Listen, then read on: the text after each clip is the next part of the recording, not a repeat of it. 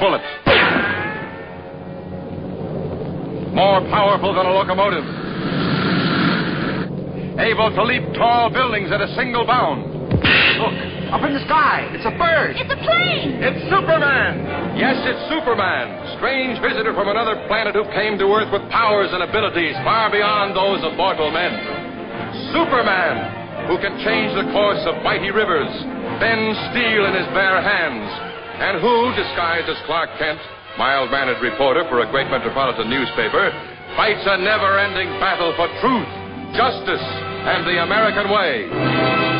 Hey everybody, welcome to episode 51 of the Man of Screen podcast. I am your host, Mike Zumo, and in this episode, we are looking at episodes 6 and 7 of Season 4 of The Adventures of Superman. First, Jack Larson will play a double role in Jimmy the Kid, and then we are going to meet up with the girl who hired Superman. As a little bonus, I've got my semi-regular co-host for The Adventures of Superman, Bob Fisher, in the house. Well, I saw the light flickering, a little blue light flickering as I walked by your house and said, I'll bet Mike's watching Superman. So, sure enough, there you were. And you were watching two pretty good episodes, Jimmy the Kid and the girl who hired Superman, so I hung around. Well, I got Mara Van Cleaver to lend me some money so I could pay the electric bill. That's why the lights were flickering. Oh, I thought it was just the blue flicker of the little 13-inch black and white set you bought to watch these to get the real feel of 1950s television. Well, I do try. I do make the window on my computer a little small. Good. Yeah, can you turn the color off, too? It'd be fun if you could, I probably could if I wanted to. Computers in the old days, I used to be in computers in the old days, in the 80s and 90s, with the Amiga computer. And it was a much better computer. And the user had so much more control. Right. You could do stuff like that. I could have easily put it in a window, opened a menu, and said, switch to grayscale. Right. But anyway, it's good to be here. And it's always good to have you here. Thanks. You see how I did that? Brought it right back? I could have easily gone down another little branch, but I'm not going to do that. I'm not going to go down memory lane and tell a whole bunch of stupid stories. We're going to stick right to the show. I'm going to be a good guy tonight, right here. Focused. Jimmy the Kid. Girl who hired Superman. I should keep a little jar right next to me, and every time you go off down a rabbit hole. Right. I'm not sure what I'd accomplish. I'd be sticking my own money in it. You'd put your own money in, right? That'd be funny. Sounds like a plan. I've never really heard Jack Larson talk a ton about Jimmy the Kid, but he must have had a lot of fun doing this one. Oh, he must have. He must have really, really enjoyed this episode, and he's really good. He is really playing two very distinct characters. And I think Jack had a good time with this one. Out of all the Superman programs, one of the most challenging for me as an actor was Jimmy the Kid, filmed in 1955. In it, I had the opportunity to play a dual role, the sensitive and bungling Jimmy Olsen and his dead ringer, tough as nails, gangster Kid Collins. Not only was this episode filmed at historic Charlie Chaplin Studios, it was suspensefully directed by Phil Ford, nephew of distinguished Hollywood director John Ford. It's a unique and fun episode. And I will say, in that first scene, he had some pretty good chemistry with himself. Yeah, and I thought for the time, the little double, the cut back and forth and the way it was shot, I think they did a really good job of it. Yeah, they definitely shot it very well. They shot it in such a way that they never had to have Collins and Jimmy show their faces on the same shot. Right. But you didn't doubt, especially if you're a kid, you didn't doubt that the two of them were right there in the same room. I think it was photographed really, really well. They learned from the face and the voice, I think. Right. Before we get to that one, we've got some feedback to deal with from Dave McElveny. Hi, Dave. I mean, really, who else? I actually got something in the mail from Dave a couple days ago. He sent me a postcard with Superman and Krypto on it. I posted it over on the Facebook page. And Dave wrote on it, how's this for the dog who knew Superman? As Dave knows of my love for the Dog Who Knew Superman episode. Dave's a good guy. Dave is a good guy, and I do like that Dog Who Knew Superman. Yes, and who else in today's society and world takes the time to sit down and physically send a postcard? That's a special human. Thank you, Dave. Yes, that will go. He sent me one too, yeah. That will go in a special place once the special place is found. Right. Right now, you're putting them all over there until the time when you get that big, big mansion with the Superman wing. I'll settle for a man cave. Just a man cave. Dave is writing in on Man of Screen podcast episode number 47, in which we talked about Flight to the North and the 7 souvenirs. Lemon meringue pie. And I don't think Dave mentions lemon meringue pie in his letter.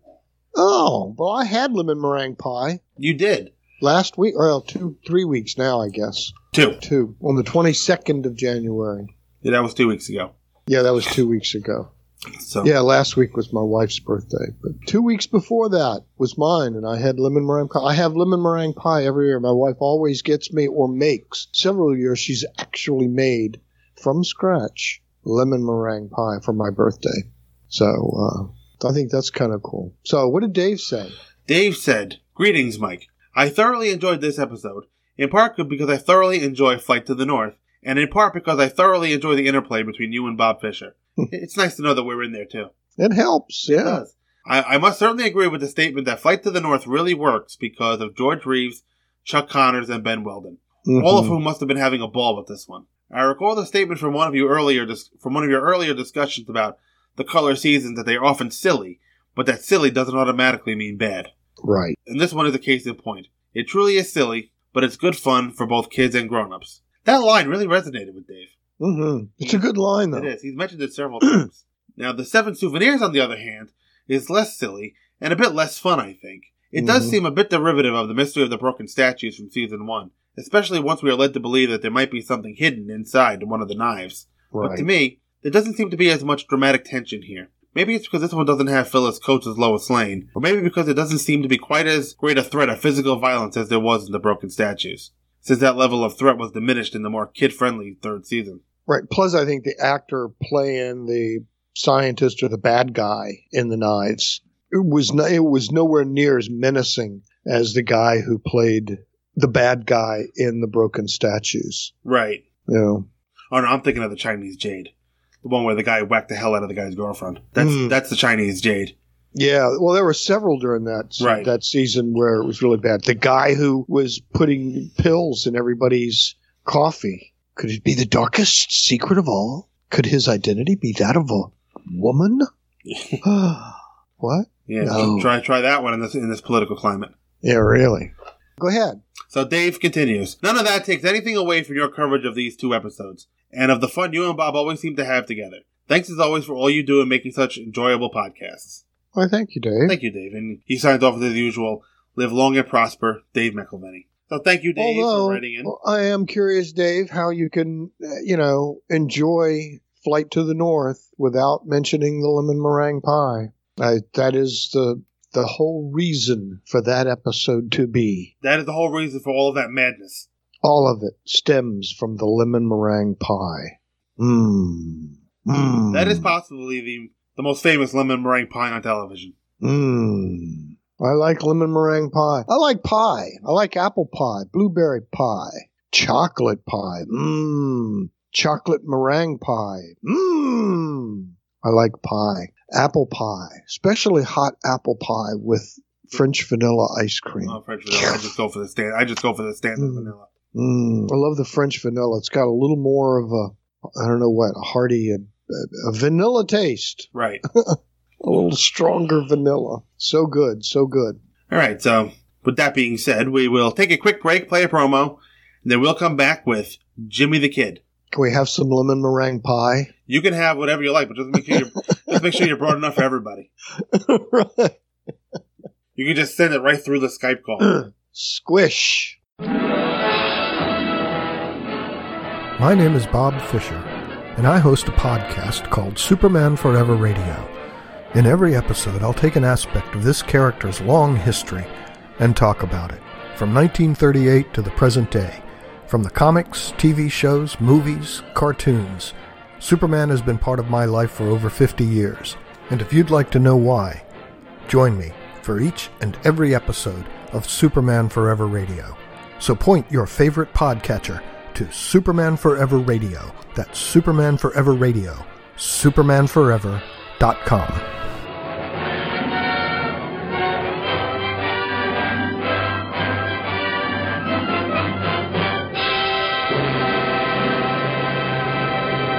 All right, welcome back, folks. Head right into Jimmy the Kid. Original broadcast date was April 28, 1956. Writer was Leroy H. Zarin. Director was Phil Ford. Guest cast, I guess you could say, included Jack Larson as Kid Collins, Diana Darren as Maisie, Damian O'Flynn as J. Walter Gridley, Florence Ravenel as Mrs. Cooper, Rick Vallon as Meehan, and Steve Conti as Pruitt. And now for our synopsis, brought to you by SupermanHomepage.com. Your number one source on the web for Superman information. Corrupt investment broker J. Walter Gridley is desperate to get his hands on evidence Clark Kent has in his office at the Daily Planet. His henchmen, Pruitt and Meehan, had no luck finding anything before. Well? Did you get it? No, we didn't. We went through Kent's office with a fine-tooth comb. Nothing. Sure you went through everything? Everything but one cabinet. That was made out of case-hardened steel and had a pick-proof lock. You idiots. That's the one you should have opened. You're supposed to be experts. That night guard practically fell over us. We're lucky we're not in jail right now. So you panicked and ran without finishing the job. Get this straight, Gridley. This reporter Kent's got the goods on you, not us. If you want that marked money and those affidavits that bad, you get them. I knew I couldn't depend on you. Okay, get them yourself. I will. In my own way.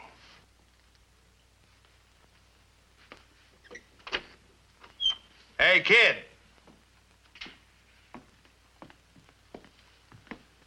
Yeah. I told you to get rid of her. I got no secrets from Maisie. I have. Wait for me someplace. Are you crazy? That's Jimmy Olsen, Kent's reporter friend. There's one way to take care of a snooper.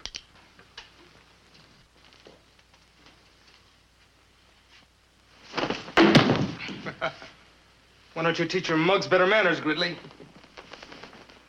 Boss, this Olsen. Perfect double, isn't he, Pruitt? Look, here's a picture of Olsen. Same height, same weight. Even his eyes and hair are the same color. You'll do, kid. Boys, this is Kid Collins from out of town. I think we can use him. I don't know what you're getting at, boss, but it don't make sense to me. I still think he's that reporter. A reporter? Listen, chum, the only school I ever went to was the Federal Penn at Folston last year. Olsen? Okay, Mr. Olsen, you asked for it. I spent time there myself. Who's the contact man for the Midwest mob? Marty Fargo, embezzlement, 20 years. Who hands out steam room assignments in the laundry? Assistant guard Gorman. And his brother's in charge of solitary. This is on the level, then? It's on the level. A dead ringer. A little surprise package for Kent, Olsen, and the rest of his friends. Jimmy is captured and Kid Collins is taking his place. Like finding a twin brother, eh, Collins?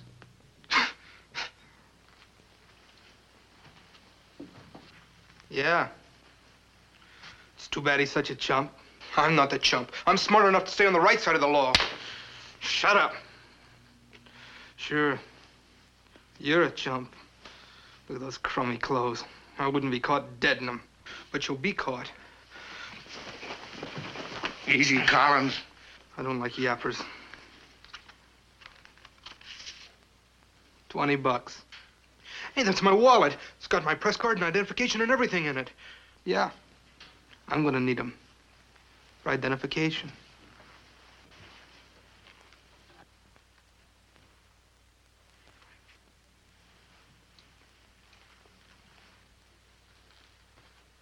You got a lot of studying to do, Collins. These are pictures of all of Olsen's pals on the newspaper. Perry White, Lois Lane, Clark Kent. What a bunch of creeps. Good, solid citizens.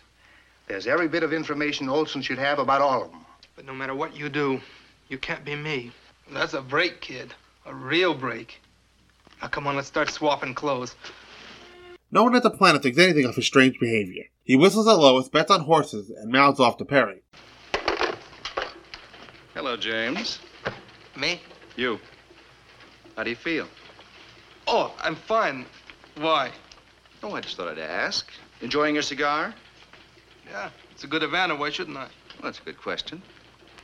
I'll see you later. Oh, Clark. Yes? There's a big forest fire just outside of town, out in the Northridge area. Seems to be getting out of control. Dozens of homes are being threatened. Go out there and cover it. And when you get the story, phone it in here to Olson. Rewrites have all they can handle. Yes, sir. Olson, I'm giving you a break. I hope you can handle this assignment. I had a gun in each hand, Chief. I'll mow it down. Take your feet off that desk. Watch it, Dad. What did you say, Olson? Nothing. You just watch for that nifty spiel I'm gonna write you.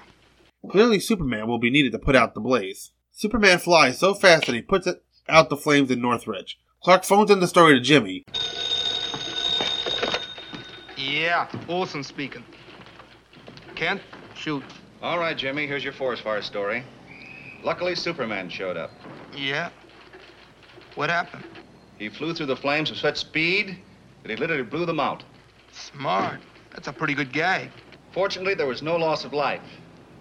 But a great deal of valuable forest land is gone forever, due as usual to someone's carelessness. Hey, you sound like an editorial.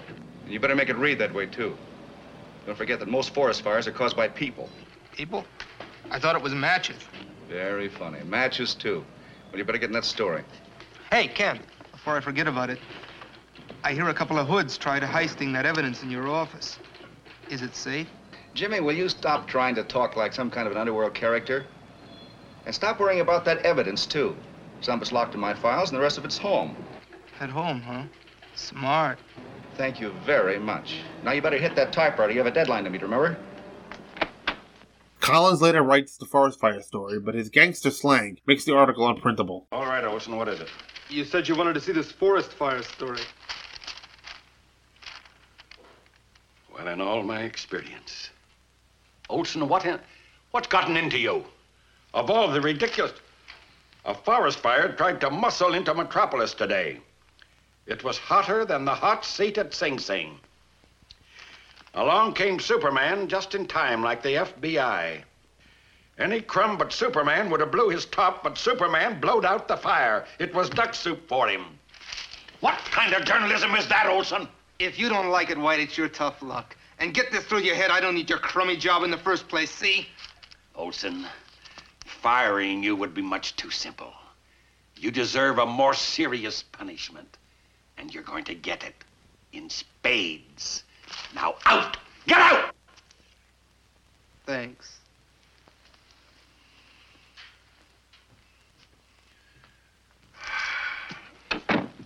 Great Caesar's ghost. Collins has no luck in Clark's office finding the marked money or the affidavits used against Gridley. Lois stops him before he can unlock the file cabinet. Collins does, however, hit pay dirt in Kent's apartment. A neighbor named Mrs. Cooper, believing the gangster is Jimmy, lets him enter. The kid finds the papers, but he also has another prize as he opens Clark's secret closet. Superman's spare costume was hanging in there. Hello? Oh, Collins, any luck? The jackpot, almost. I got the affidavits, and I'm going back for the marked money. Hey, by the way, what kind of a bonus do I get if I tell you who Superman is? Superman's identity? You name it. Tell me. Later. Right now, in a half hour, meet me in the alley across from the Planet Building. We'll be there. And the money I give you, kid, won't be marked. Well, gentlemen, looks like we're off the hook. And this chump's right on it. Let's go. Sorry, son, but when we get back, we'll have to take care of you permanently. Leave the lights on. Looks more legitimate, like we're working late. Yeah, we are. Jimmy, in the meantime, has been bound and gagged to a chair in Gridley's office. Collins' wife, Maisie, thinking he is the kid, frees Jimmy. Kid! Oh, honey. Oh, I never heard of such a... How dare that, Gridley? What happened, kid? Look, miss. Miss? I mean, Mr. Gridley tied me up. But why? Untie me and I'll explain.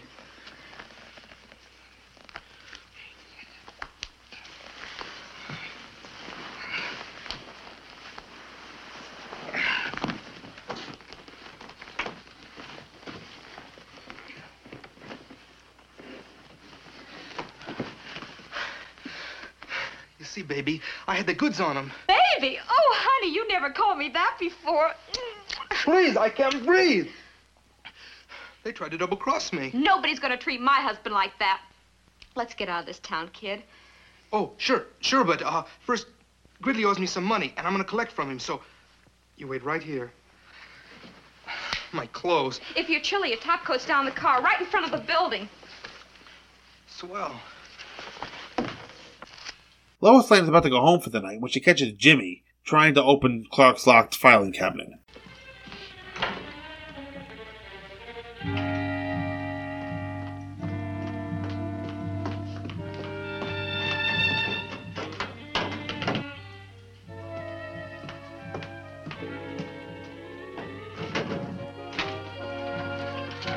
Jimmy Olsen, haven't you caused enough trouble today? Why don't you mind your own business? Why, Jimmy, you never talked to me like that before. And since you brought the subject up, that's why I'm here so late, finishing up your business, the rewrite on the fire story. You missed a good one, Jim, front page, and I got the banner. You got the what? The banner. Well, that's the first thing you learned in the... Why, of course. Your freshness. The cigars, the way you wrote that article. And now, not knowing what a banner headline is, you look incredibly like him. But you're not Jimmy Olsen at all. Don't move, sister. Okay, I'm not your crummy little friend, but I am a guy who gets what he wants, and I don't play games. And what I want's in that file. So sit down and shut up.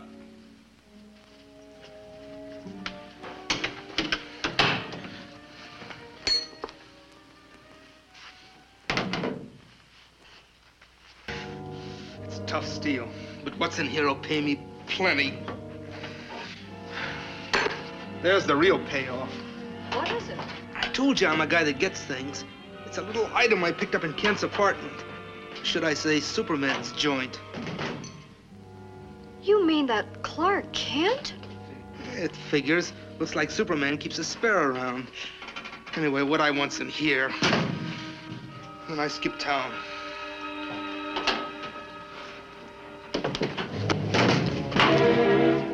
Look it back, sister. I warn you, one more move.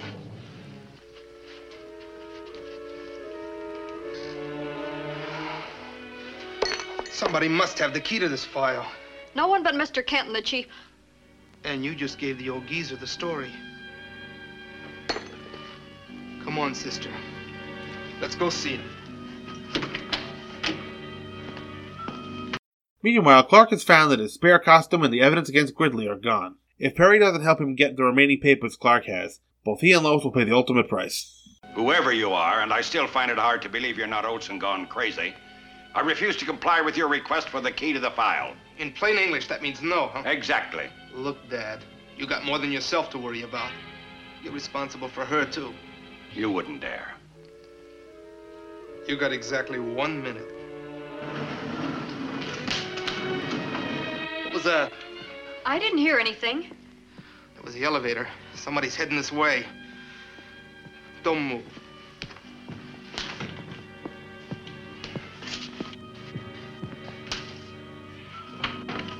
Chief, Miss Lane. Jimmy, look out!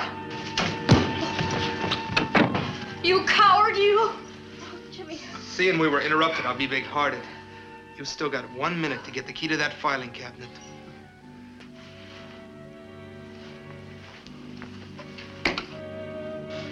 Five seconds, Dad.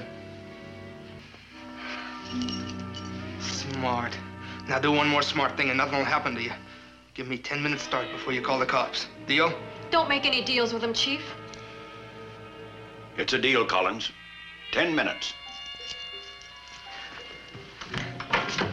Why did you let him get away with it? You saw what he did to Olsen. I couldn't take a chance on his harming you. But aren't you going to call the police? Not for 10 minutes. I gave my word. Jimmy has even made Gridley believe that he's Kid Collins.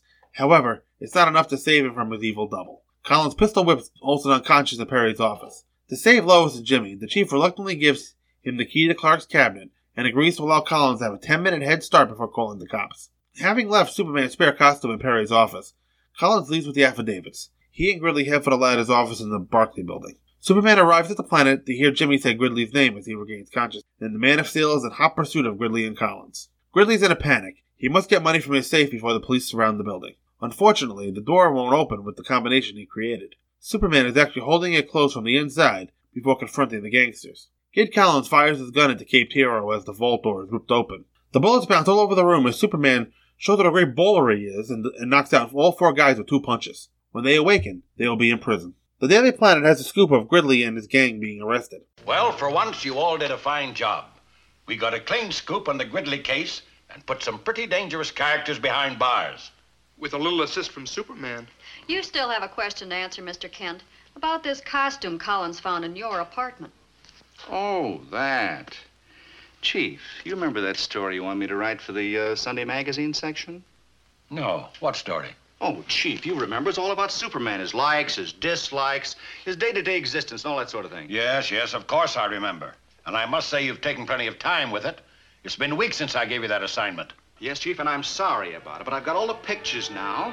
As a matter of fact, I've even got a description of Superman's costume, so, don't you think we ought to give it back, Lois? So, before we head into that one, into our discussion of this, just want to point out that this episode is loosely based on the comic story Jimmy Olsen's Double in Superman number 93, cover dated November 1954. I have a CBR of this issue on my computer now, so I checked it out. Basically, the only things that are really in common are Jimmy having a double and the poorly written story. Other than those two things, it's a completely different story. And it was which one? Superman number 94? 93. 93. Okay. Interesting. I'll have to check that out. I had a hell of a time finding it because I can't read, apparently. And I was looking at Jimmy Olsen number 93. And I couldn't quite figure out why they'd be adapting a story from an issue that came out 10 years in the future. Right. Yeah, that 93 of Jimmy Olsen would be a little late. The early 60s. 64, I think. So I looked at it again, and it's actually Superman number 93. Which, this could very well be a Jimmy Olsen comic. The story in the comic, or this particular story? Jimmy Olsen's the Double. episode. Yeah, oh, absolutely. Absolutely. So, absolutely. What do you think of this one? Oh, I liked it. I enjoyed it, actually. I think Jack Larson did a great job. And there's several elements I like about it. I like Jack Larson's performance. I like the fact that Lois is pretty much the one figuring out that, while everybody else just thinks, what the hell's wrong with you, boy? You're changing here or something. Lois is the first one to really put it together that, hey, this isn't our Jimmy. Right. She seems to have the one who had all the clues. Right. From the minute Collins now, might have been right from the whistle. It might have, exactly. That's what I was getting ready to say. Is that it might have been because of the fact that she was the one that experienced him more than the others.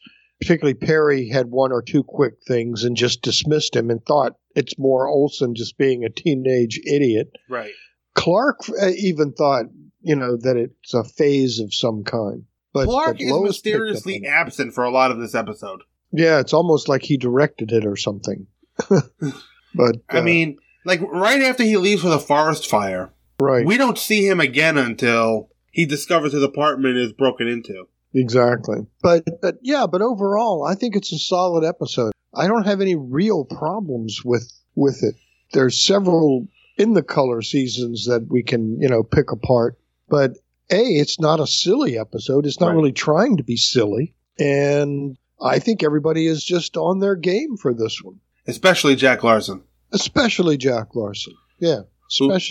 Larson. Who must have had a lot of fun playing both roles. Yeah, because he does, he is playing 2 distinct characters here. These are 2 entirely different characters. And I think it really goes to show anybody who dismissed Jack Larson or these shows thinking that they weren't good actors or they're just playing for children because of the way he acts. I think if you take just 2 seconds to actually watch these episodes, you'll realize, no, these are really good actors doing their job, And in this episode, Jack Larson is, raised his game, brought his game. He came ready to be the guy. And as I mentioned before, the way it's photographed, the way it's shot, I really like that. I really like the way that, unlike some of the color episodes, they're almost a little too bright or something. They're just a little too cartoony. So the look even adds to the silliness of it sometimes. This one didn't do that. No. I think the look and the feel about this, the way it was directed and photographed, went right along with the attitude. So, no, I give it a good solid B on this. This is definitely one I would not be afraid to say, oh, you want to watch a color episode? Here's a good one. Features Jack Larson. Yeah, no, it definitely is. It's a little heavier than some of the others. Mm-hmm. You know, and I really like Jack Larson's performance. I think he pulls off both roles well, and he gets to play his character a little interestingly in this episode. You can, you know, as an actor in this kind of role, you could definitely fall into the trap of when he's Collins just playing Jimmy. Right. He's clearly playing Collins pretending to be Jimmy. Yes. And it's also very amusing when you get the reverse for a few minutes, where you get Jimmy having to pretend to be Collins. Yes, when the girlfriend came in particularly. Right. I just think you're right, absolutely, which is one of my notes, that you think, well, he's just playing two characters. Well, he's actually playing two characters, but at a couple of times during the show, he's playing those characters playing each other. Right. So it's really, really good. And I think Jack was...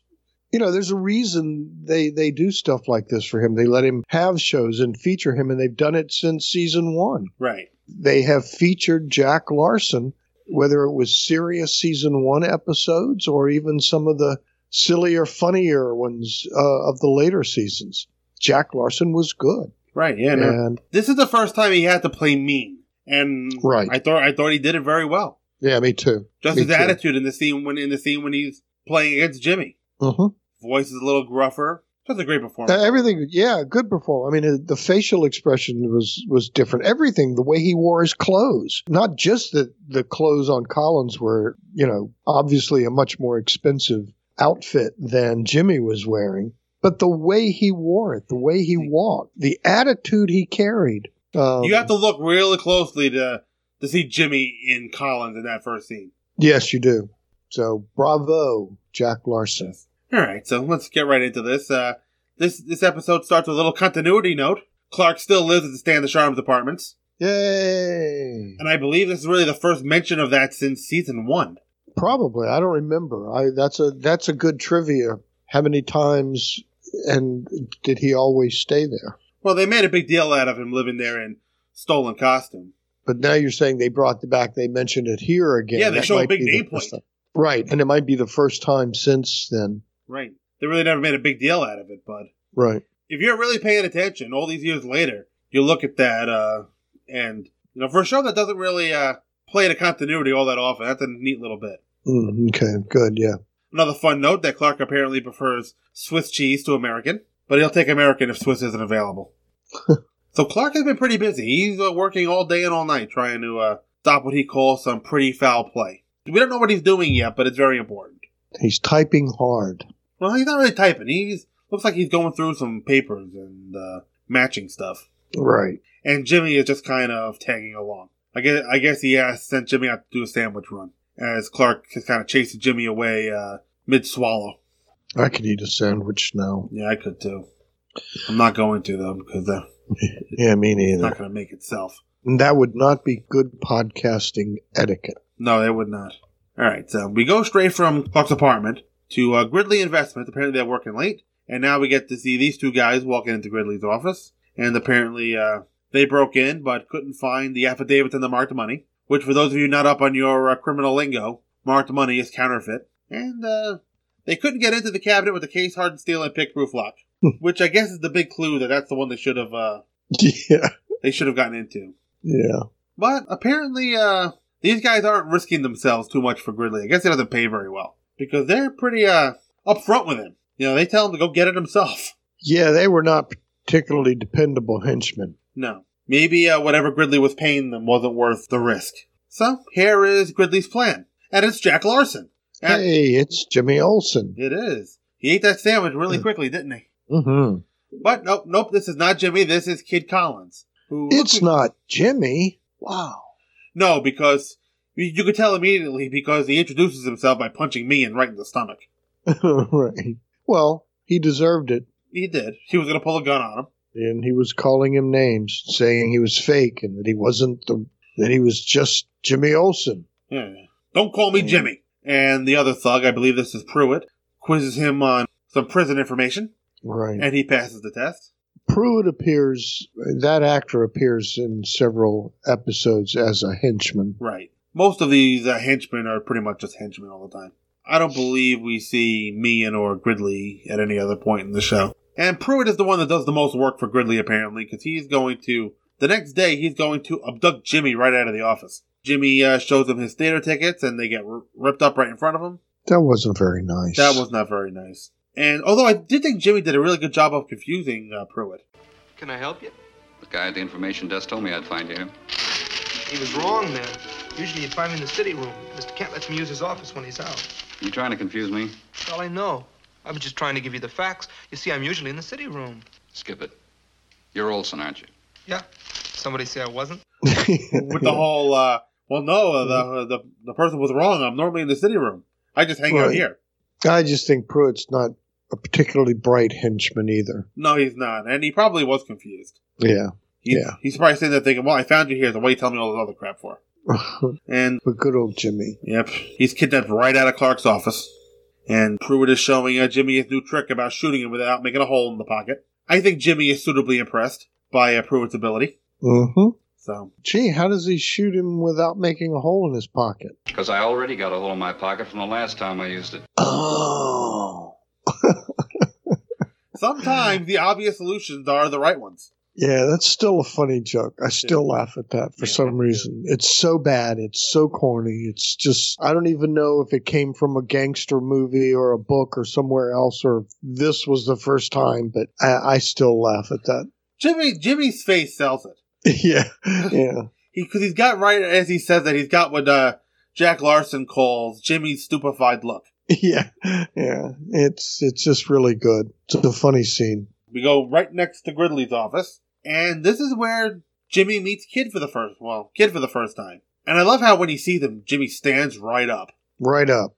Mm-hmm. He doesn't quite know what to make of what's walking in the room in front of him. Like I said, I really love how Jack Larson plays against himself. Yes. I'm sure it's him and his stunt double who's playing the back of the head. Right. But they don't sound alike when they talk to each other. Mm-mm.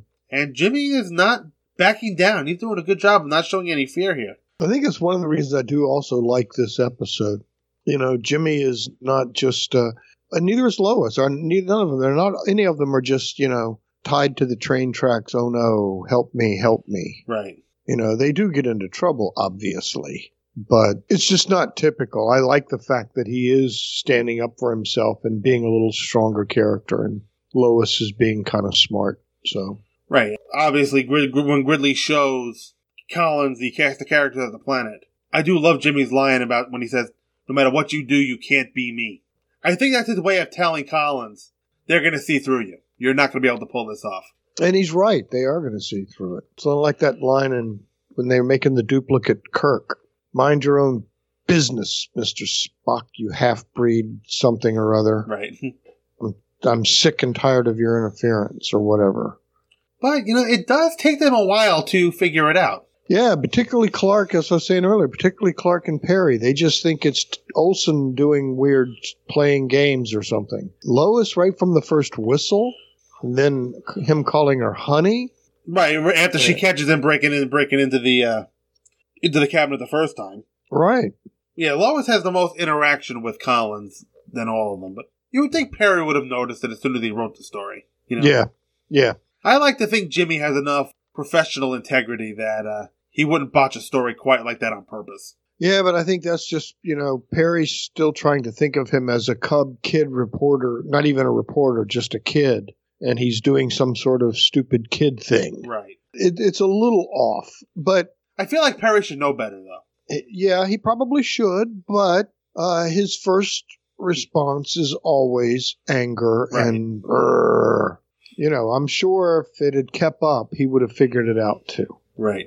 Perry has shown that he can't get past the look. Because even when he knows it's not Jimmy, he says that he finds it hard to believe that he's not Jimmy gone crazy. Right. So, I think Perry is having trouble accepting, even when he knows the truth, that it's not Jimmy. Obviously, until Jimmy burst into the room later on. Right. But still, I think that's what I'm saying. I think that Perry thinks it's just Olsen going through a phase. He's just being a smart aleck kid. Right. And if I yell at him, he'll snap out of it.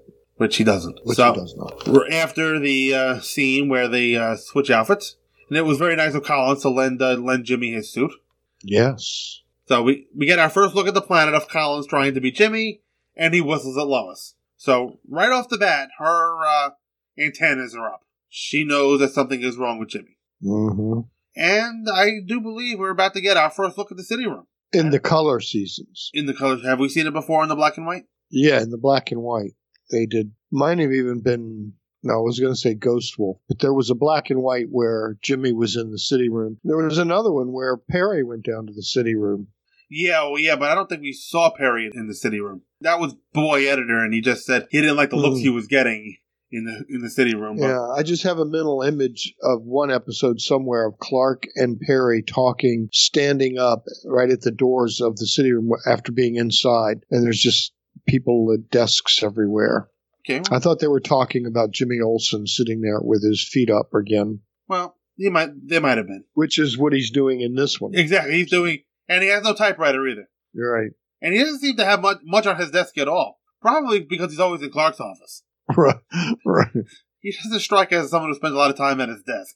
I don't think that's even his desk. Yes, it is. I think it's just... Yes, it is. Does it actually say Jimmy Olsen on it? Yeah, he has the nameplate that says J. Olsen on it. Interesting. Good central location. That's where you want your desk, in a whole room full of desks. I will say this, crossing the streams a little bit. Sophia Howard from Dune would be very upset because Jimmy is sitting with his back to the door. Right. Yeah, I don't like sitting with my back to the door. No, me neither. Yeah. So, anyway, back to Superman. So, Clark and Lois walk in, and they see him smoking the cigar with his feet up at the desk, calling in his horse racing picks. That's a good Havana. Why not? Is. Well, why not? But Clark has this interesting conversation with Jimmy, and it just kind of ends with him saying, "I'll see you later." It's like he's trying to get a feel for what's going on here. Right. As they know something is wrong here, but they're not ready to jump to the reality that this is not Jimmy yet. But he is definitely either acting out some sort of game. He's up to something. Right.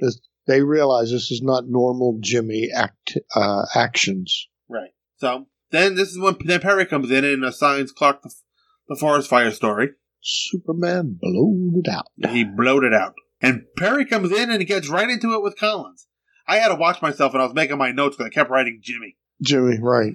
He forcibly yanks Collins' feet off the desk, and Collins stands up and gets right in his face, and I think, in a way that Jimmy never does. Yeah, never. And I think he realized that he made a mistake here. You think Collins realized he made a mistake? Yeah, I do. Yeah, he had to pull back because he was about to lose his cover. Because he pulled back as soon as Perry challenged him. So what did you say?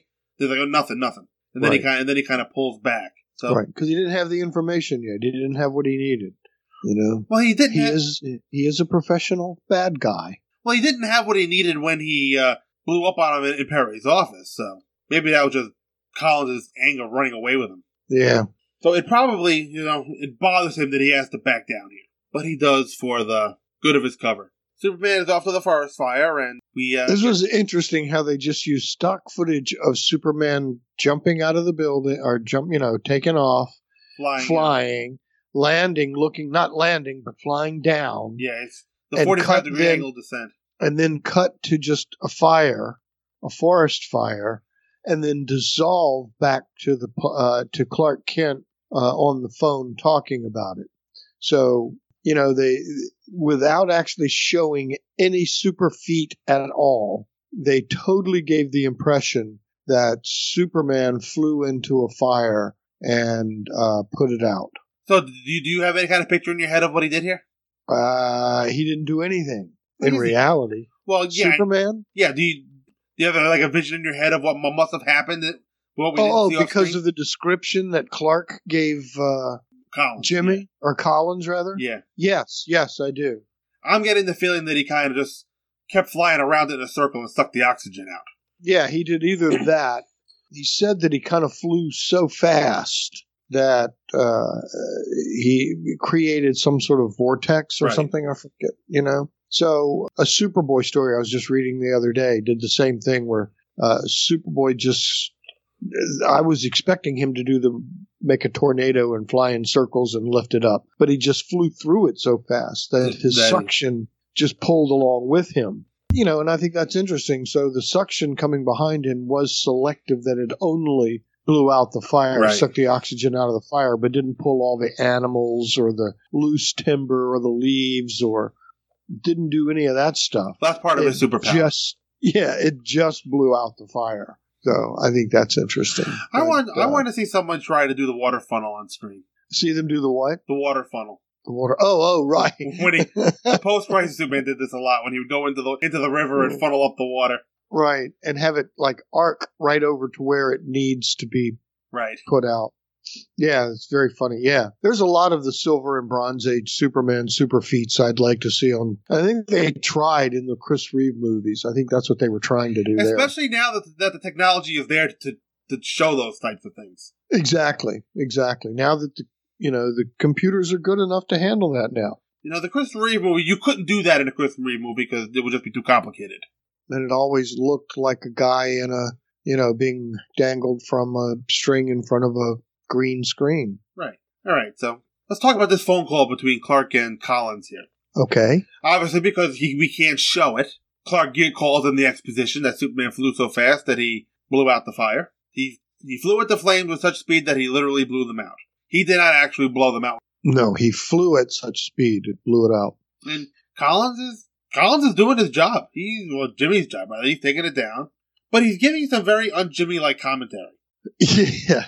And then he asks about whether the evidence is safe. Yeah, totally out of the blues, right. On that. And even the way he's And then Clark tells him, sure. Even the way he's addressing Clark. Hey, Kent, now that I think about it. Yeah. Either Clark is missing that or he's choosing to ignore it. Yeah, I don't even know what to think of that because Kent should have jumped down his throat on that one. Right. Clark tells him to stop acting like some kind of underworld character. Mm-hmm. But not until later. He didn't do it on the phone here, did he? He does say that on the phone. Oh, okay. But that's all he does. Yeah. So Again, his mindset is that Jimmy's just playing some sort of character game thing. Right. Yeah. So Collins writes the story very poorly. To say the least. But he blowed out the fire. Yes. Any crumb of Superman would have blowed his top and Superman blowed out the fire. Yeah. The fire was hotter than the hot-seated Sing Sing. Not sure how Jimmy would know these things, but apparently Collins does. Yeah, what was the line, though, he said about muscled in, that Superman muscled in? Oh, along came Superman just in time, like the FBI. Right. Wow. Yeah. But I do like the interplay here between Larson and Hamilton. Oh, yeah. Again, it's really, really good. But Perry White doesn't pick up yet on the fact that this is a different guy. Right. It's still Jimmy Olsen for some reason doing really stupid things, and he's just lost his mind. Right. And here's where Collins shows that he has no respect for Perry reaching into the other man's pocket and pulling a cigar. Right. So Perry apparently smokes a pretty good cigar, too. He apparently smokes a pretty good Havana, too. Yeah. But in 1955, I guess, when this was shot. We're in 55, 56 now, so... Yeah, still totally easy legal to get Havana cigars. This is pre-embargo. Mm-hmm. Collins is leaving the clues, but nobody's picking up on him yet. But here comes Lois, because she's going to catch Collins in Clark's office.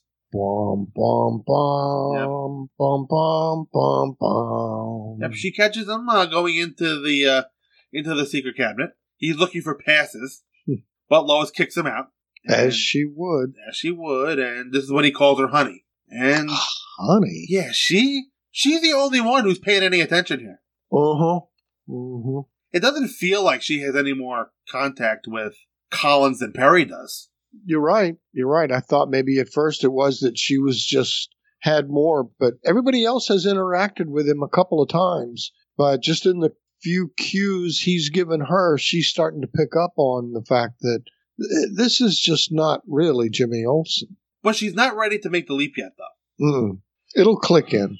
Well, yeah, it'll click in because of what she realizes Collins doesn't know. Mm-hmm. Thwarted at the office, Collins decides to go over to Clark's place, and apparently Jimmy is a permanent fixture around Clark's place because his neighbor, Mrs. Cooper, knows him on sight and lets him right in.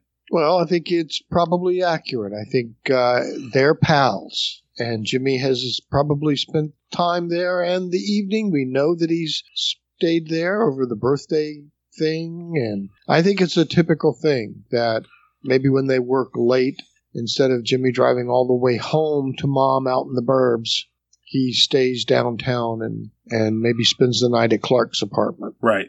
More concerning that apparently Mrs. Cooper has a key to Clark's place. She probably has a key to everybody's place. Maybe. I thought she was more than just a neighbor. That maybe she was managing the building or something? Yeah, something. Maybe. Something. But perhaps she is. Yeah, she had more than, Because, again, it wouldn't make sense for him maybe, I don't know, but maybe people did do that. Here's your key to my apartment in case. Well, we used to do that. When I was a kid, and if I ever locked myself out of the house, we had a neighbor that had the key. Okay. I guess I always kind of equated it with that. Oh, okay. Because I did that a ton as a kid. Either to get my key at home, and if both my parents were at work. So I was no stranger. You were a latchkey baby? Yep. Well, I was 14. I was around 14 at this time. So. Oh, yeah, that's fine. That's plenty. I was no stranger though to locking myself out of the house. Even had to crawl through a window once. So that's probably why I always equated it with that. But Clark just comes into the window anyway. So this is Mrs. Cooper doing the wrong thing for the right reason. She probably shouldn't be letting Jimmy into Clark's place no matter who he is. Well, I don't know. I think they probably know each other well enough that had it been the real Jimmy, it would have been fine. Would have been fine, no big deal whatsoever. Right. So Collins comes in and you see him very carefully rummaging through Clark's place. And when I say very carefully, I mean not at all. Not at all. He's throwing everything all over the place, and he goes into the closet, and he accidentally finds the false wall. Yeah, that secret closet's not a hidden it's one of the easiest things to find in the world of Superman. It's a secret closet. But I still think, without knowing anything about any of these people, really, he doesn't know really who Clark Kent is, right? No. It's just a guy to him. He's a reporter. Right.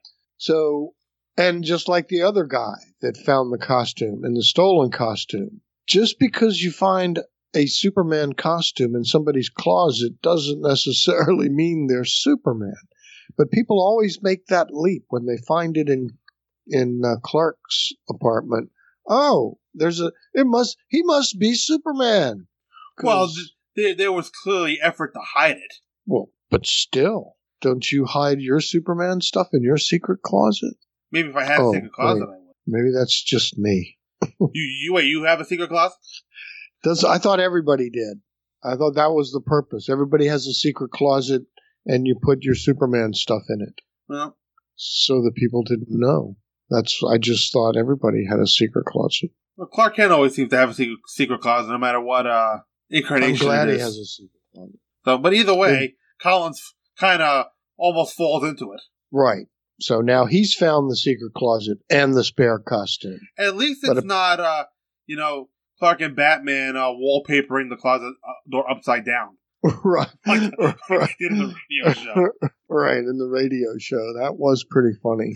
That's the one place where Batman was not successful. No, where only Superman. Yeah, no, he was not successful in that one. Let's do a little bit of a costume count.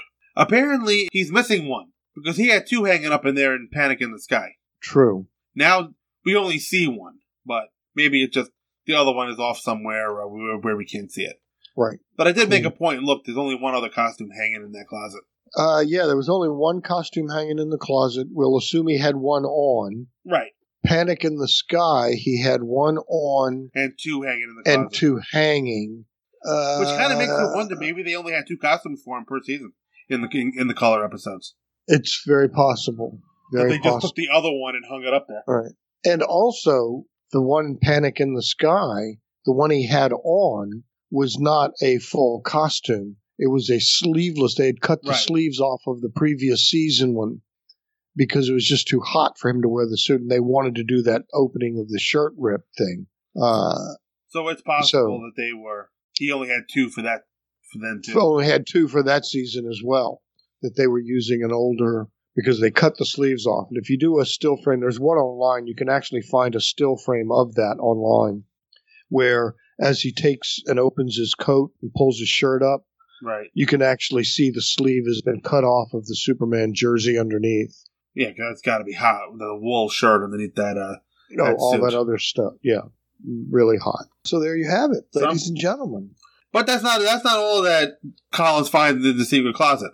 He found something else? Yes, he did. Apparently that's where Clark hid the affidavits, too. Oh, great. Not only does he have a Superman costume back there, but he also has half of what Gridley is looking for. Great. So Collins calls into Gridley, and he's going to get a pretty big payday more so for the Superman costume than anything else. Mm-hmm. Again, Jack Larson doing a great job here on the phone. Oh, he does. Yeah. He's reporting in, and you can tell that Collins really enjoys having this secret over Gridley. Yeah. He's not just going to give it to him. Mm. He's going to make sure he gets his pay before. Which comes in later when it's actually Olsen talking to Gridley, and he says, okay, who's Superman? He goes, who's Superman? Good question. Yeah. That was a fun bit. I like that, especially since we get 2 alleyway scenes. One with Collins and one with Jimmy. And one with Jimmy, right. And the one with Jimmy, he's pretending to be Collins. Right. But it's actually Jimmy. Well, kid, keep your shirts on. Just wait here. All right, but tell me, who is Superman? That's a good question. No. Better play it his way. He's a pretty tough hombre. So, yeah, again, Jack Larson just does such a good job in this one. Well, we're about to go catch up with Jimmy now, because we see Jimmy sitting there tied to the chair as Collins calls in. And then as they leave, Maisie comes in and frees Jimmy, because she thinks that he's Kid Collins. Mm-hmm. And now here is Jack Larson getting to play Jimmy pretending to be Kid. So now, I don't know if it's just my eyes playing tricks on me, but the suit that Jimmy is wearing right now kind of reminds me of the suit he wore during King for a Day. Yeah, the dark blue suit. Yeah. Yeah. Have you already done that one? Yeah, I've done that one. Okay. Yeah, it might be the same suit. So, apparently Kid and Maisie are married, as she says, no one's going to treat her husband the way Gridley's treating Kid. And I'm not sure how affectionate or the Kid is, but when Jimmy calls her baby, she goes nuts. Mm-hmm. And I love that every time a woman kisses Jimmy, he complains. Bringing a little real world knowledge to it, are you? Maybe. But he didn't seem to enjoy the affections from the Baroness in King for a Day. Well, maybe he did. Well, I think he did. I think he did, because Clark was giving him a bunch of crap about it. Right. He didn't really enjoy it too much from the Lady in Black. No, and I wouldn't have either. Probably because she was terrified. Yeah. Anyway, thanks to Collins' antics, Lois has had to work late. Great. Because she had to rewrite the story that Jimmy screwed up, and Clark is still wherever he is. This is kind of the point where I noticed that Clark's been pretty much absent from this episode. Yeah, except for that one, basically the phone call scene. Right. And the opening scene and the scene in the city room. So, here is the third scene with Lois and Collins. And she kind of catches Jimmy at the filing cabinet again. And this is where she figures it out, when he doesn't know what a banner headline is. Right. You're not Jimmy Olsen at all. You don't know what a byline is. Yeah, so this is the moment where Collins stops pretending. Mm-hmm. And he pulls a gun on Lois and sits her down. And this is the point where Clark enters the episode again.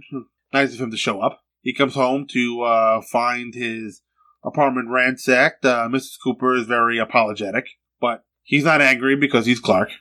Right. And he sees the empty hangar.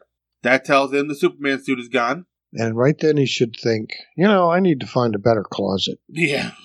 Or something. Yeah. Start hiding these things somewhere else. Maybe we should hide them under the cushion of a chair or something. It worked when Jimmy showed up in Panic in the Sky. Yeah. Short term. All right, so... But I think Clark is a little more worried about that the affidavits are gone at the moment.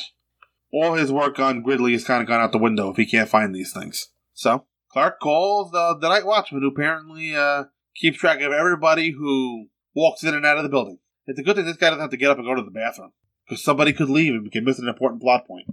He has a job to do, and he does it well. He does. He knows that Jimmy is still there. And now we're back to Clark's office, and Collins shows Lois the costume, and she's kind of starting to put together that Clark might be Superman. But I don't know. You think she is? Well, I think she always suspects it, but now him saying that he actually found that in Kent's apartment, yeah, her mind is going right there. Yeah. Well, next week with the wedding of Superman, I'll talk a lot about Lois's subconscious and what she may or may not know. Right. Enjoy that, by the way. Gee, I'm real sorry I can't be here for that, but I have to wash my hair that night. Because the way Clark acts in that episode, he acts like her subconscious mind knows the truth. Mm-hmm. He runs down alleys and everything. And why not? Okay, so next Collins wonders who has the key to the filing cabinet. And Lois screws up here. Oops. But you know what? I can understand how she makes this mistake. And she knows it as soon as the words come out of her mouth. Oh, yeah. He looked so much like Jimmy that she let her guard down. And just blurted out the answer because she was talking to Jimmy. And then she kind of, at the last minute, she realized she wasn't talking to Jimmy. Oops. It's an honest mistake, and one that advances the plot. So apparently Perry has a key to Clark's file as well. And now Perry's going to have a long night. Way to go. Now we're in the alley, our first scene in the alley. Jimmy shows up, and Gridley and the gang call him over, thinking, of course, he's Collins. Gridley is wasting no time asking who Superman is. But, Jimmy plays the part well, kind of telling the guys to keep their shirts on and he'll go get what they need. But when he plays dumb with regards to the Superman question, Mean seems to want to push his way out of the car. I didn't even notice that. Yeah, you see him kind of that's when Gridley tells him to kind of have it his way. Let him do it his way. But he's trying to get out of the car. I don't know what he's planning to do. Right. But these guys have been rendered useless since basically scene 2 of this episode. Yeah, so they're really had it with the kid taking over their whole job. Right. All right. So now we're back up in Perry's office. Perry is refusing to give Collins the key. And this is where Perry now knows the truth. He knows that it's Collins and not Olsen gone crazy. Right. This is when Jimmy shows up. You see him come off the elevator. He walks right to Perry's office and gets through the door and gets knocked out. And what a clever way to keep them from having to show them both on camera at the same time again. They did. And yet give the impression that they did show them both on camera. Yeah, because I watched this scene a couple times to see how they shot it. Jimmy comes in. It's a quick cut to Collins hitting him. Right. And then you just see Jimmy falling. Right. Which the Jimmy falling may not have been Jack Larson. Yeah, it could have been anybody. That could have been the stuntman laying on the floor while Jack Larson and Perry did the rest of the scene. But it's again, the direction, the editing, and I don't know, do you call it cinematographer in television? Sure, why not? Yeah, but I think all of that is done really well in this episode. Yeah, it's crafted very well. There are no moments where you look at one of them and say, "No, that's someone else." Yeah, exactly. You go back to the face and the voice when Superman goes in and rescues Jimmy, pulls all the gold out of the back of the truck. Right. You see the fake double. suit, the double jump out, and you know what? Yeah, it's clearly not George Reeves. Clearly not him. Right.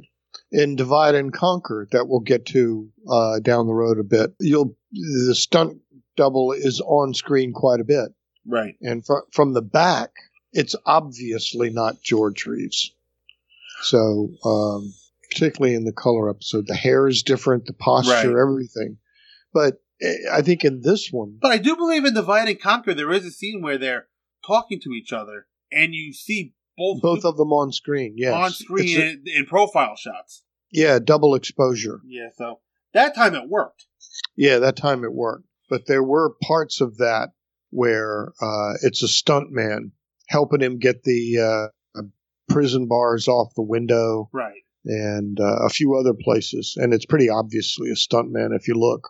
Oh, they're gonna do it the easy way wherever they can, obviously. Yeah, obviously.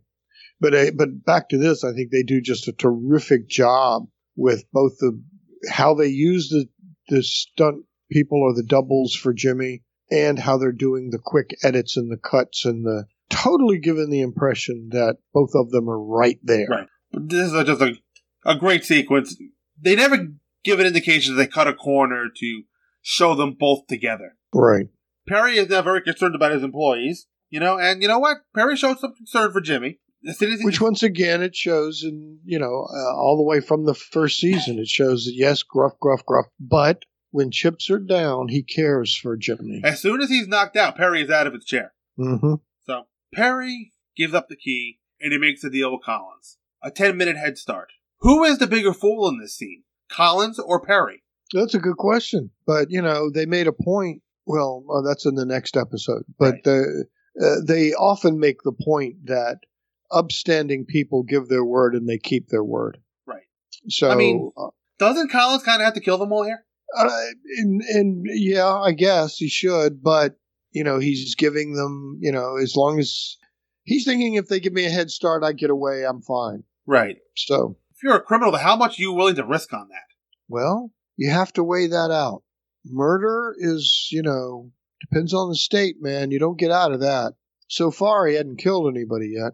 Well, they were going to kill Jimmy. But that hadn't happened yet. They just threatened to, they tied him up, right, but they didn't actually try to kill him yet. Well, yeah, they were going to do it when they got back. Right. So far, it's just basically breaking and entering and some burglary and maybe some, what do they call it? Something of taking a person against their will or something. Yeah, imprisonment. He doesn't even take a hostage. Once right. Collins leaves, there is nothing to stop Perry from running right to that phone. No, of course not. Except that he gave his word. Right. So he gave his word. And that's a point that they make. And Perry does make that point because he gave his word. And they say that several times throughout this series. When the good guy gives their word, and in fact, in the next episode, trying to buy off Lois, and she just, no, you just don't get it. No, you can't do that. See, I told you, they have morals, good people don't do that. And this is the same instance of that. I probably would have broken my word and called the police as soon as I was safe. Oh, before he got downstairs. Right. I would have let the cops know immediately when he hit the elevator. He's in the elevator, he's coming down. Right. Yeah. So. But we're low lifes and we have no morals. But Collins does know they're in trouble because he gets down in that alley and he's frantic. Yeah. Here he comes now. Where's your top coat? I got the marked money and I got the affidavits. What do I care about a top coat? Yeah, but you... Olson showed up and I had to clobber him. You mean the guy we saw here a few minutes ago was Olson, not you? That's about right. We're all as hot now as a fireman's hat. We better get out of town fast. Okay, back to my office and clean out the safe. Because now he knows they're hot. Right. And the Gridley's worried about the top coat, and I love the response. This scene is so un-Jimmy. And yeah. It's obviously not Jimmy. I got the marked money and I got the affidavits. What do I care about a top coat? Exactly. And then that's when Gridley realizes that they saw Olson before and not Collins. Right. But apparently, Collins left the Superman costume behind. Well, he left it in Perry's office. Right. That was his real payoff, and he just abandoned it. Yeah, you would have thought he would have seen the implications and held on to that for something. Right. But panic, I guess. He panicked, took the key, and ran. Yeah. All right, so Superman shows up. And I'm not sure if 10 minutes have passed yet, but Jimmy comes to. He says Gridley. Mm-hmm. And, Superman gets caught thinking out loud a little bit when Lois says that a character looks exactly like him, and the light bulb kind of hits over Superman's head a little bit. Right. And then he just tells Perry, when Perry questions him, he's like, no, there's nothing important right now, sir. Yeah. And that's the end of that. Yeah.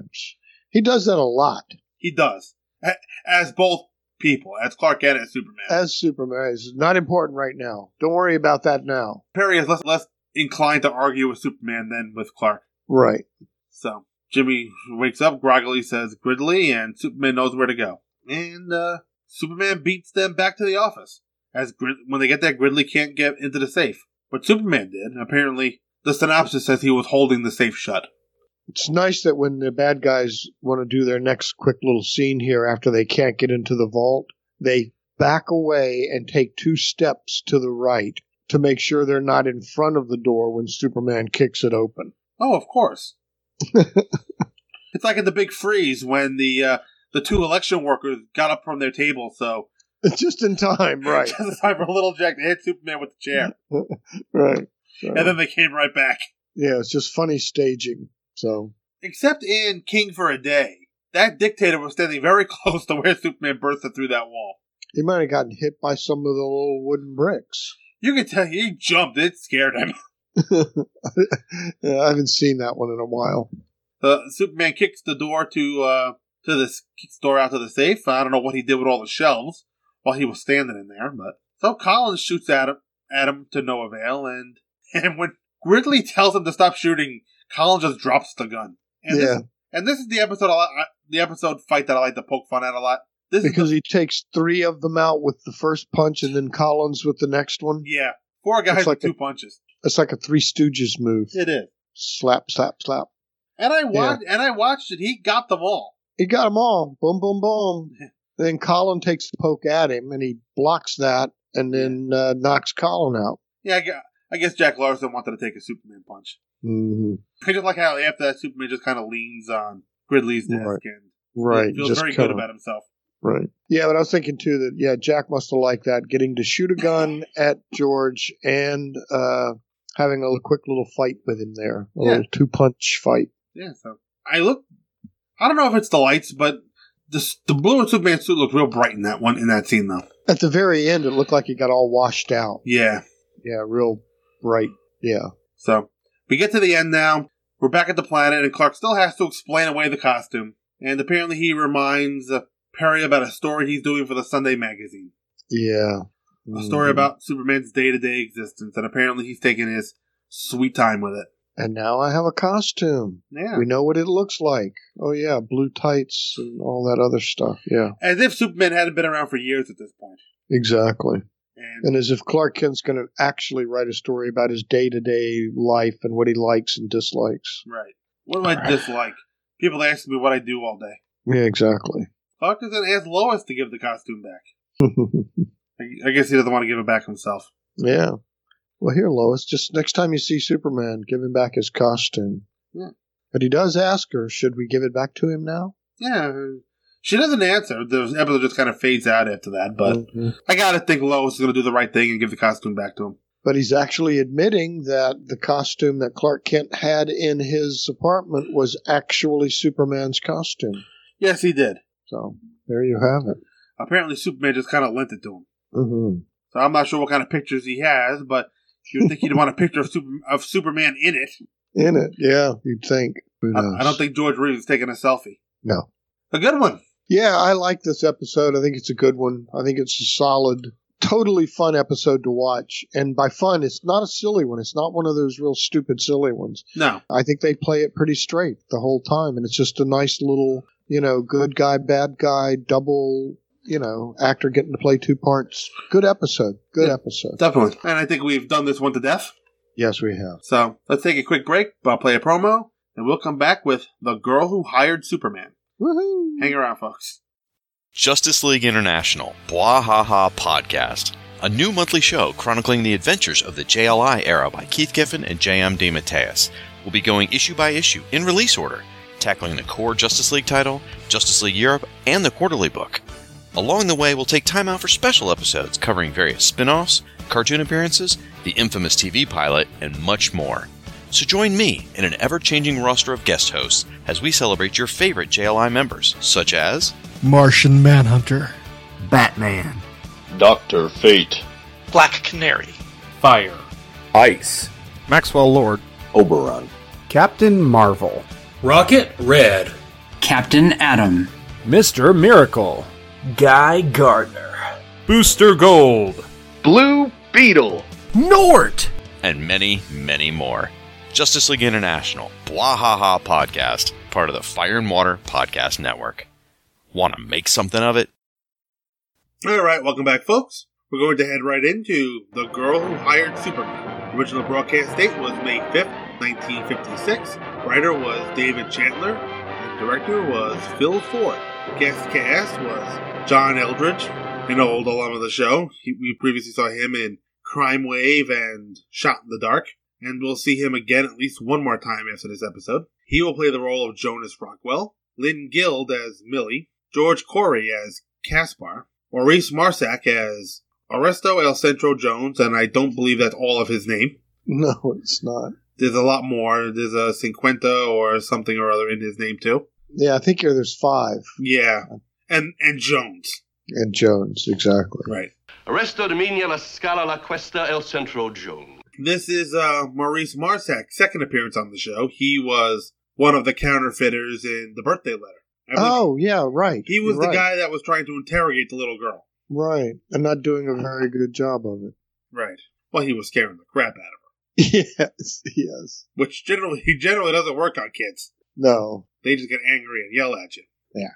And Gloria Talbert was Mara Van Cleaver. Gloria Talbert. Seen her do some other stuff, but I can't really place her right now of exactly what. But she did some horror movies, didn't she? That was what I was going to say. I think she did some horror movies, some Universal horror movies at the time. But I don't know which ones right now. But that's where I seem to just off the top of my head place her in something, one of those. Now for our synopsis, brought to you by SupermanHomepage.com. Your number one source for Superman on the web. Here is Mara Van Cleaver's guardian, Jonas Rockwell, and Oresto El Centro Jones, a diplomat from South Argonia, are partners in crime whose plans have been ruined by Superman recently. However, Rockwell has an idea. Mara is to place a classified ad in the Daily Planet. I help you. If you can't, you have no business drawing a salary. I want to place this ad in the Planet. Superman. I want to hire you. Name your own price. Contact box 243 immediately. Least you can read. How much will that be? Hi, Millie. Can I use your pen, please? Oh, no, Mr. Kent. I Yes, said certainly. how much? Let's see. A 1-inch ad in the personals would I be... didn't say personals. I want a full page. Full page? It's only 2 or 3 lines. Do you have something to do with this paper? Well, I work here. Yes, may I see the ad? For heaven's sake, you think it was against the law to advertise? Not against the law, but in this case, it's a waste of money. I'll take care of this, Millie. I beg your pardon. My name is Mara Van Cleaver. I waste more money in a day than you make in a year. Ah, yes, Mara Van Cleaver, madcap heiress. Well, it just so happens that Superman is not for sale. Oh, dear. He sounds terribly stuffy. I know. I'll give Superman $10,000 and he can donate it to some equally stuffy charity. Well, now, there's a possibility in that. What did you want him to do? Why should I discuss it with you? Oh, my name is Kent, Clark Kent. I work here in the papers, I told you. And I've been known to contact Superman. Oh, all right. I'll leave it in your hands then, Mr. Kent. You still haven't told me what you want him to do. I'm giving a private party just for laughs, and I want Superman to entertain. There'll only be one guest there, a visiting diplomat from South Argonia. Oh, South Argonia? Yes.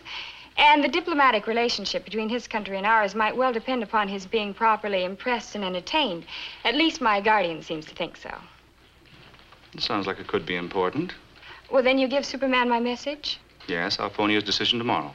Oh, fine. The party's at 8 o'clock Tuesday evening. And be sure to tell Superman to make a spectacular entrance.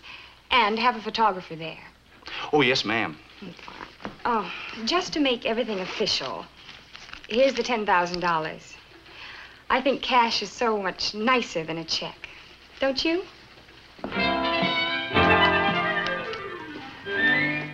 Mara is somewhat suspicious of Jonas and Oresto's nervous behavior and obscure references. It's $4,000 you owe me. After tonight, that will be peanuts. What do you mean by that? Nothing. Just an idle remark, my dear. Such a country, lightning without rain. Just a summer heat storm, Oresto. Don't let it disturb you. It could start many fires, which could keep your police and fire people busy tonight. What an odd thing to say. You mustn't insult our guest, Mara. Come. I want you to see Mara's collection of rare editions. I'm not interested in rare editions. I know you, fool, but a few more references to the police might ruin everything. It is not the police I worry of. It is this Superman. I assure you that we have nothing to fear from that source. How can you be sure? When Caspar is doing his job, Superman will be in this room entertaining you. Here, in this very room? Exactly. For once, someone's going to make a fool of him. Now pull yourself together. I will try. Yes, these are lovely editions. In addition to that, the telephone line has been disconnected to prevent anyone from making any calls, particularly to the police. Before more can be discussed, Lois Lane and Jimmy Olsen arrive to do a feature story and photos for the planet. Jonas Rockwell may have all the bases covered for his next evil scheme. As Superman astounds all with his superhuman feats, Caspar has stolen plates used for engraving $20 bills from the DA's office. You requested a spectacular entrance, Miss Van Cleaver. I hope that was satisfactory. Also, I hope that you can afford to have that window repaired. Of course, and I do believe you're going to earn that charity money. Superman, I believe this is the first time I've seen you when I haven't been in trouble. In fact, no one seems to be in trouble tonight. I'd like to present my guardian, Jonas Rockwell, and our guest, Oresto di Mina La Scala. La Cuesta El Centro Jones. Welcome to our country, sir. It is indeed a pleasure to have you here. You have no idea what pleasure. I believe you could safely dismiss Caspar now, sir. With Superman here, I'm sure you don't need a bodyguard. Segoya nu Pastor Canadido.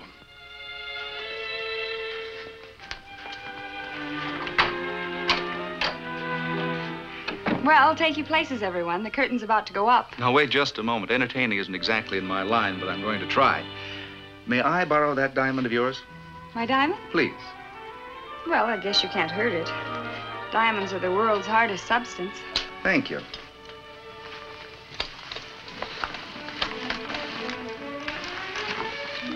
Well, first, we'll pop the stone from its setting. And then...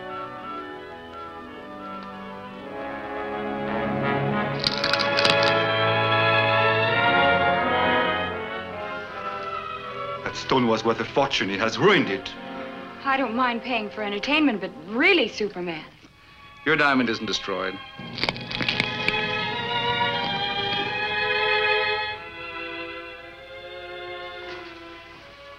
Your brooch? I can't believe it. It takes tons of pressure to mold a diamond. You did it with your bare hands. Caspar later delivers the objects to Jonas, who has hidden them in a photo negative folder. After Jimmy takes a group shot. And now, Superman, I have one final great favor to ask of you. In honor of our distinguished guest, would you deliver this negative to his family in Argonia? It's something they would never forget.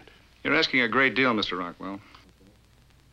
Yes, I don't think you should ask him to... Of course, he will be suitably rewarded with additional funds for charity. You must think of your family, Oresto. That's what I am thinking of. Very well, Mr. Rockwell. Give me the film. We'll never forget this. And I'm speaking for the country as a whole, of course. The address is number 2, Plaza del Patio. Number 2, Plaza del Patio. All right. Goodbye, all.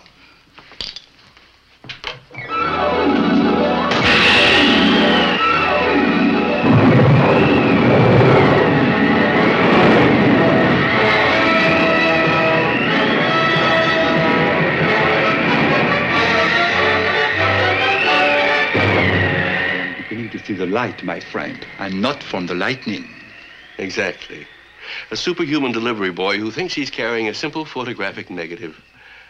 Actually, it was the only way to get our merchandise past the customs officials.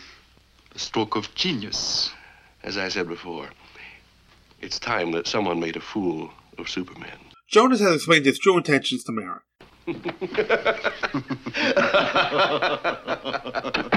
What is this, a laughing hyena contest? The laugh is on Superman and the customs officials. Customs? Why should there be any trouble getting a picture through customs? Oresto was only joking, my dear.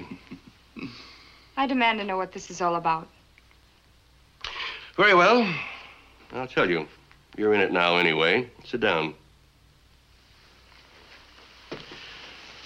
I'll give it to you quickly and without interruption. Now, look, Joe. I said without interruption. To begin with, Oresto here is no diplomat.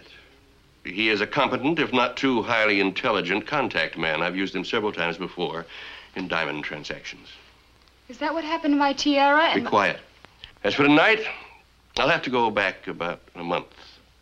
At that time, Superman trapped a counterfeiting ring. This ring had the most perfect plates for engraving $20 bills ever made. Superman turned those plates over to the district attorney as evidence. Tonight, Caspar stole those plates out of the district attorney's files, and they are what Superman is now flying to Argonia. It would be too risky to print the money here. That's why the former owners of the place were caught. Exactly. Now, do you understand, my dear? Why, Jonas? We have more money than we need. As a matter of fact, we're broke. That's impossible. Is it? Between us, we've spent every cent you inherited. You had no right. Of course not. But your lavish ways are contagious. I embezzled everything you didn't throw away. I'll have you thrown in jail for this. Will you? And then what? Can you picture Mara Van Cleaver, a penniless working girl? I still have my diamonds. Imitation. I had them made up. The real ones went long ago. Play with us, and you'll be rich again. I don't know what to do. Well, let me put it this way. You have no choice. I could swear that you were an accomplice to everything that happened tonight. After all, it wasn't I who hired Superman. Lois and Jimmy have just returned to the Daily Planet. I want to get these developed tonight so I can catch the early edition. Right, I'll get the story on paper. Miss Lane, I used 6 holders tonight. Minus the one you gave away makes 5. Well, that's just it. I still got 6 exposed holders. So you took an extra one. I saw Superman put the film holder in his belt. And I found one on a table behind some books. Are you sure, Jim? Positive. When these are developed, I'm willing to bet my bow tie that group picture's among them. Then Superman isn't carrying what he thinks he is. Maybe they have an explanation, Jim, but I'd like to get back there and hear it. Let's go. Jonas and Arresto plan to leave for Argonia with the reluctant Mara. Wanting answers, Lois and Jimmy confront the counterfeiters. You forgot something? No, but you did. You forgot to tell us about that extra film holder. What extra film holder? You know what I mean. We thought we'd give you a chance to explain before we called the police. If you insist. The explanation is that you stumbled onto something that may very well cost you your lives. We must have the wrong house. I guess the wrong house is the right house. Take them away. No. We're in trouble enough. You stay out of this. Would you let them go if they promise not to breathe a word of this? They're people of honor, so I would accept their promise. But I'm quite sure they wouldn't give it because they are people of honor. Would you promise if within 6 months we send you $50,000? 100,000? I feel sorry for you. You still think money is the answer to everything. You see, my dear? You'll be locked in a bomb shelter built underground in the backyard. The walls are lead-lined against atomic radiation, which means that even Superman's X-ray vision can't see through them to find you. There'll be enough food and water for a few days. After that, you'll have to live on your integrity. As Metropolis Inspector Bill Henderson has been called about the theft of the engraving plates, Clark Kent has confronted Jonas and Arresto about Superman's delivery. Mr. Kent. Good evening. So you're the famous reporter? Oh, not so famous. I'm here at the request of Superman. Oh, he left about an hour ago. As you can see, we're about ready to leave ourselves. I'm afraid not. You see, the police will be here in about 15 minutes. You wouldn't get very far. The police? I do not understand. I think you do. Counterfeiting, remember? And where is this Superman now? Well, that isn't important. But he wanted me to get here ahead of the police to see if you'd come along peaceably. Because of him, Casper, we will never see Argonia again. I no see Argonia no more. He couldn't have missed. Casper never misses. Then you're Superman. I wouldn't say that. Let's just say that I'm very lucky. The engraving plate. Bent, ruined. Bullet must have hit it. Little good it does us. As our little venture is ruined. But, so far as evidence is concerned, there's just Kent's word against ours, 1 against 4. So, good night, Mr. Kent. If you're ever in Argonia, look us up. What about the police? They can't stop us from getting on the plane. First, tell me what you've done with Lois and Jimmy. It's none of your business, Mr. Kent. So why don't you just go away and leave us alone? All right, Miss Van Cleaver. I guess you win. Just a minute. I'll take that. Take what?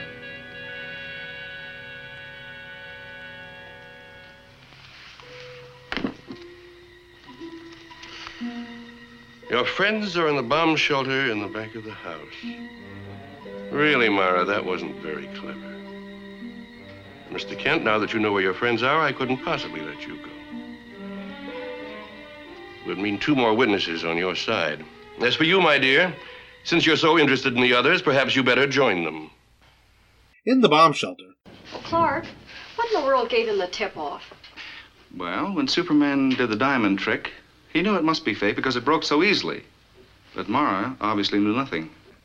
I certainly didn't. That's what he thought. Anyway, he decided to play along to see what their game was. Also, he wanted to know who their undercover man was in Argonia. At least we got the best equipped bomb shelter in the world. A radio, water enough to last a month, a stove, a first aid kit. Did I say a radio? Clark, if it would only work. Who would we call? Well, if we can get in the police van, we can call Inspector Henderson. That's a good idea. But those batteries are dead. Maybe it's that aerial. Might just work at that. What might just work? What are you talking about? You know, Mr. Kent, sometimes Miss Lane actually thinks you're Superman. So why don't you just bust out of here? Well, now, Jimmy, if I did that, you'd be sure, wouldn't you? Anyway, I want you all to go in this next room. I have a little idea. Come on. It may be a little dangerous, and I don't want anyone else to share it. Come on. Out we go. Thank you. What's he doing? It might be dangerous, he says. Since when is he such a hero? Of course I could break out of here. Can you imagine the embarrassing questions? The summer electrical storm outside may be the key to assisting Superman as a bolt of lightning strikes the aerial antenna. Clark's hands are the device's contacts, allowing power to flow to its battery. Clark is able to call Henderson. Jonas, Arresto, and Caspar are arrested before they can get to an airplane to Argonia. This time, Superman wasn't needed to rescue his friends, at least in his familiar red and blue costume. Some days later, Mara Van Cleaver is working as a copy girl for the Daily Planet. Here are the proofs you wanted, Mr. Kent. Oh, fine. Put them right down here, will you? Mara Van Cleaver, what are you doing here? I'm your new copy girl. No, that's For wonderful. once, I'm doing something on my own, you know? It's a good feeling. I'll bet it is. But you're not exactly penniless, you know. You still have that $10,000 you gave Superman. It's in the office safe. Oh, no. That money was intended to go to Superman's favorite charity, and it still is. I'm only glad to see the last of the Van Cleaver money doing some good. There'll be a lot of kids at summer camp that'll feel the same way about it. Thanks, Mara. Thanks a lot. So, Bob, what do you think of this one? It was okay. It was okay. It's, I like the bad guy again. We saw him in Crime Wave. He's one of my favorites from Crime Wave. John Eldridge never disappoints. Yeah, he's really good. So he's a calm, collected bad guy, head guy. Never plays a henchman. He's always the head guy. He's always the boss. And his brother did an episode, too. Brother did an episode? Yeah. Clark Kent Outlaw. His brother, George Eldridge, was the Thomas Wingate.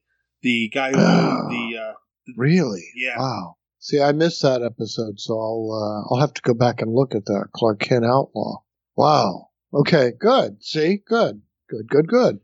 Yeah, but John Eldridge is always the boss. The boss. The boss. You don't look the way he does and play a henchman. No, you don't. So he always plays the boss. He's a good boss. And just, all of the henchmen, all of the bad guys, in fact, all of the characters are their visual perfect. They all look like their part, Yes. All of them. They, Casper looks like the bad guy, the mob, the muscle, the guy He looks like a henchman. Yeah, the guy that's really going to lose it and kill somebody. Right. The so-called Lala Palala Walala Manana Lalala Jones Arresto Dominia La Scala La Cuesta El Centro Jones. is he looks like a swarthy, sleazy, I don't know. He looks the part. And she looks like a little heiress. She does. Spoiled little brat. Yeah.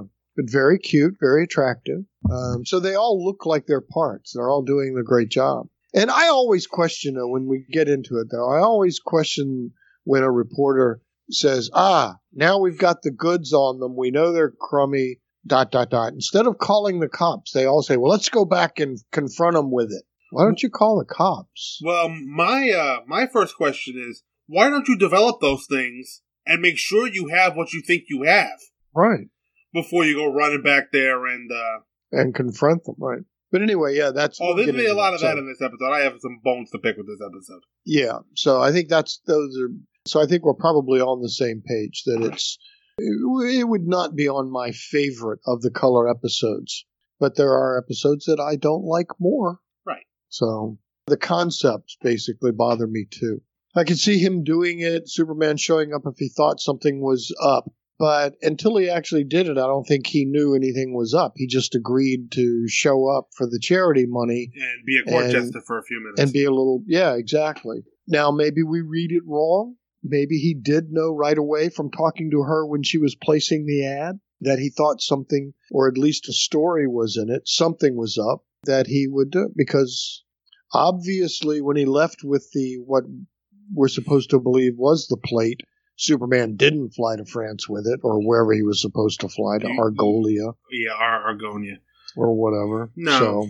So maybe he did know. But anyway, yeah, well, I would not rank Clark it explained really later highly. that he did know. He figured it out during his performance. Right. When he crushed the diamond and et cetera. Right. So, okay, but yeah, so, no, I like obviously of the two we're talking about tonight, Jimmy the Kid blows this one out of the water. Oh, absolutely does. Yeah.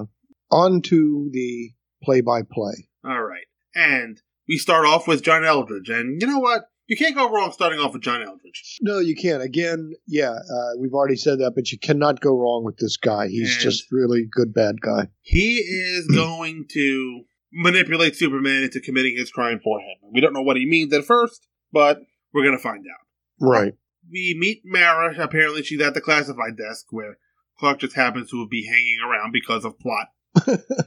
And Mara is the typical rich girl who hasn't been slapped enough as a kid. Apparently. Because she's pretty snarky at everything and every comment. And she is. Hurry up, you by the hour peon. Hurry up. Right. You know, even Millie asks, it's typical, can I help you? And she's like, well, if you can't, you have no business drawing a salary. So, yeah, right off the bat. And I'm going to go right off the bat and say Millie doesn't get paid enough to put up with this crap. I'm sure she does not. And, she points out to Clark that she makes wastes more money in a day than Clark makes in a year. So she's saying all the things that would endear you to her. Right. But for some reason, Clark is finding her interesting enough. Either at first I thought, you would think he's just telling Millie, don't worry, Millie, I'll take care of this. Right. To brush her off. Superman's not going to show up and play clown at your little party. And I think he was trying to brush her off.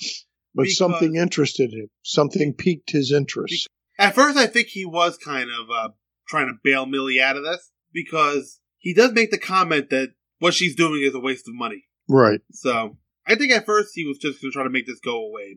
And he tells her flat out that Superman is not for sale. Right. And it seems like Mara is used to throwing money at things and getting them. Nothing is not for sale to her. Right. Thinks he sounds like, a boring stiff? Is that what she called him? He sounded incredibly stuffy or something like that. Yeah, something, yeah. I don't think she was expecting to buy Superman outright. No. Because she moved very quickly into the giving him $10,000 for charity type of thing. Right. So this was probably the plan all along. It's probably what Eldridge told her, the boss told her to say, to do. Because he knows how moral people are. Right, he does. And about Mara, how old do you think we're supposed to think she is? 22. Because she describes Jonas as her guardian. Her guardian, exactly. Right. Maybe he has some kind of legal arrangement? Probably. We don't know for how long that's been. Where this guy came from. Right, but she is an adult. I think they are playing her as an adult, not a child. Right. Or a minor. She doesn't appear to be in charge of her fortune. Right, or of anything other than spending it. Right. It appears as though Jonas has access to it too. Whether he's supposed to or not is an open question, but... Right. She basically wants Superman to put on a show for Arresto because diplomatic relations with South Argonia absolutely depend on this. Yeah, right. Yeah, that's kind of what I'm saying. I would think Clark Kent would have seen right through that as soon as the words came out of her mouth. Right. For some reason, he goes along with it. Maybe for the charity money. Right. I don't think it was for the money. That's the thing that bothers me a little bit about this, is I think they needed to play up that angle that Clark smells something fishy. Right. He's only doing this because he knows something's wrong. Right. Somewhere. And I think they should have let us in on that. They should have played Clark's knowledge of this is not quite right. Because they even make us think that Clark's now doing it For the charity money. Because she said, okay, I'll do the 10 grand to any of your charities.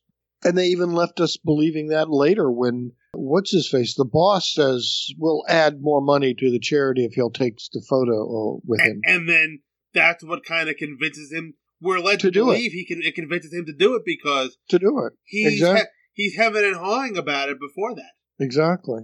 So I'm a little disappointed there that for some reason they decided to keep the viewer on the side of, well, Superman's kind of doing this for the charity money, as opposed to Clark thinking something's up, therefore Superman shows up to do this. Unless we'll get to that scene later, but maybe Superman is trying not to be too eager. Yeah, I guess. But the information we're led to believe here and there is that he's doing it for the charity money. Exactly. Which is not in Superman's character. No. He will do things to help raise money for charity. Absolutely, but he won't take money to. Yeah, this would have been a whole different thing. So that's why I think they should have played up the angle that even if he says, okay, I accept the money or whatever, they should have played up the angle that Clark knew something was fishy. But I don't know if you noticed, right as the scene faded, when she gave him the $10,000, saying that cash, she likes cash more or something than check, don't you think? And as she's walking away, Clark flips that wad of cash down on the desk and kind of flips it like, oh, jeez, are you kidding me? I missed that. Yeah. So if you watch that again, just as it's fading out, you see him flip the money off to the desk and kind of roll his eyes. Yeah.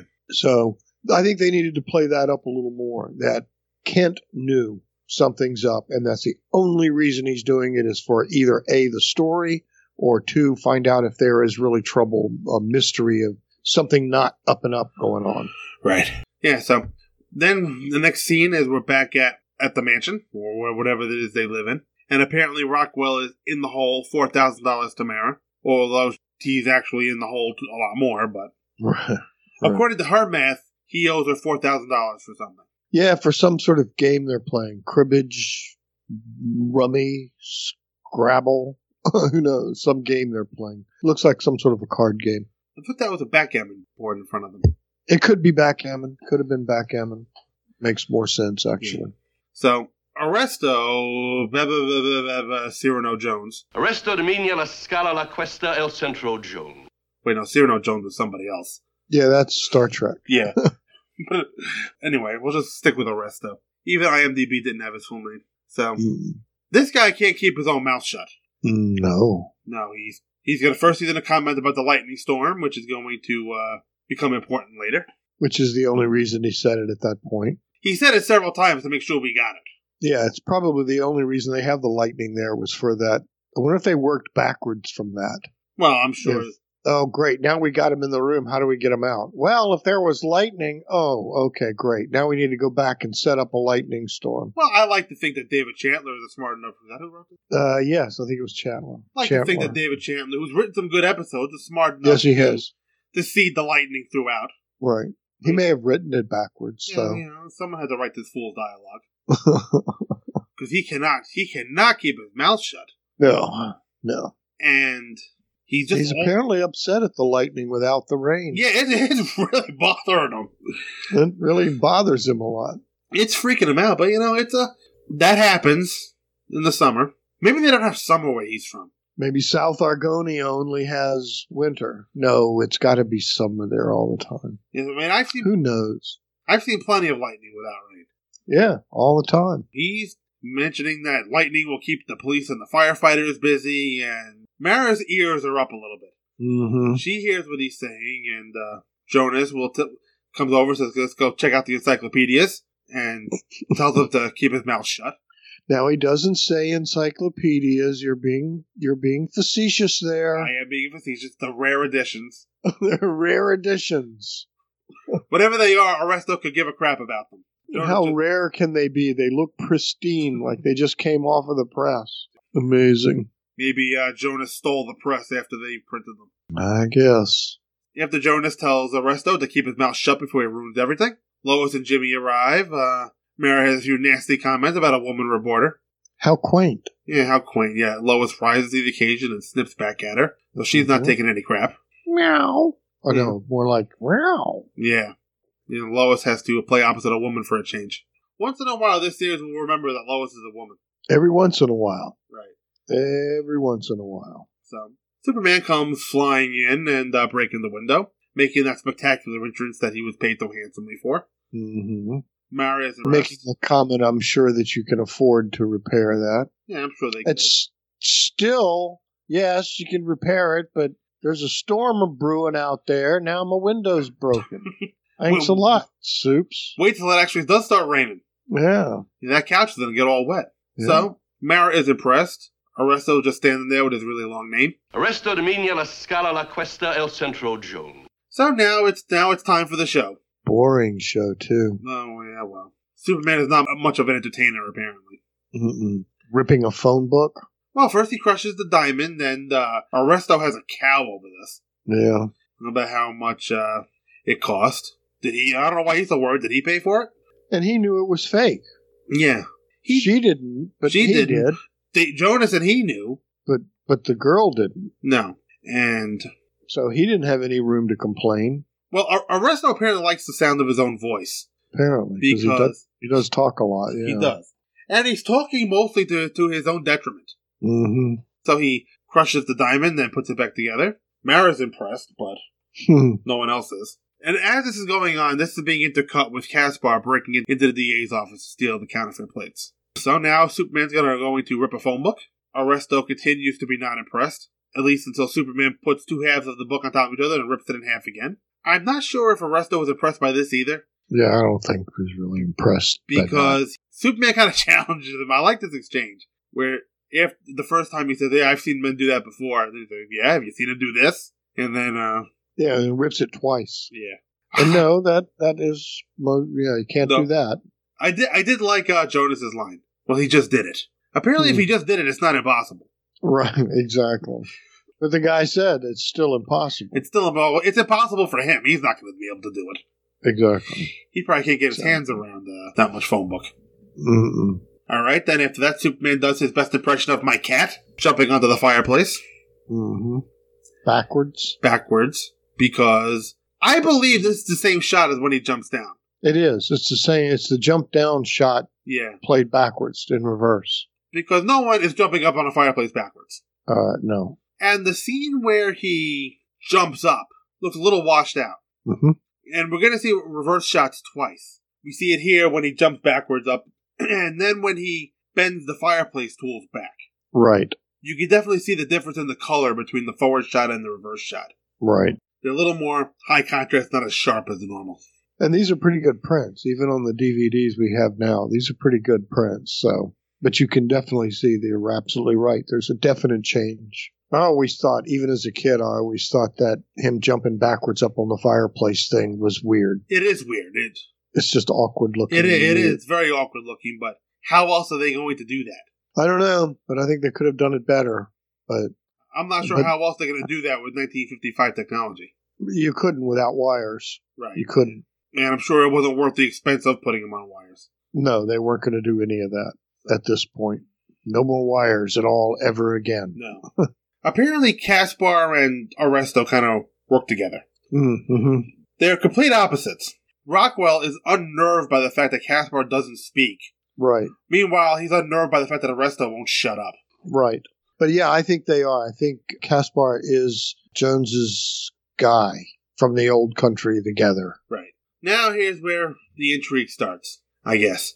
Oh, now? Yeah.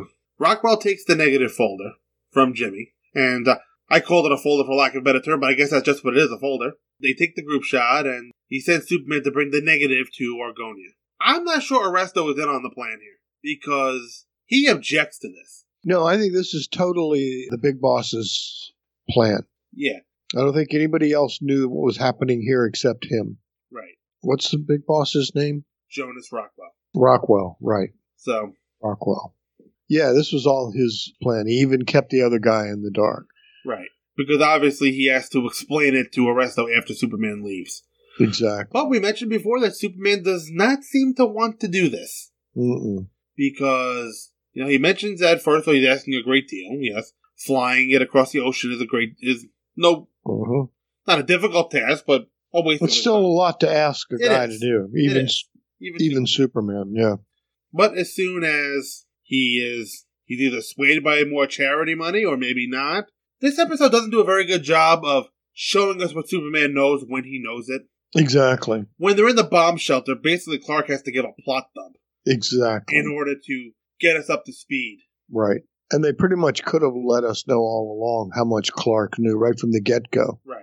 Or at least what he suspected. That's why I think this could have been a much better Clark Kent reporter story than it turns out to be. And maybe that's just poor directing. I don't know.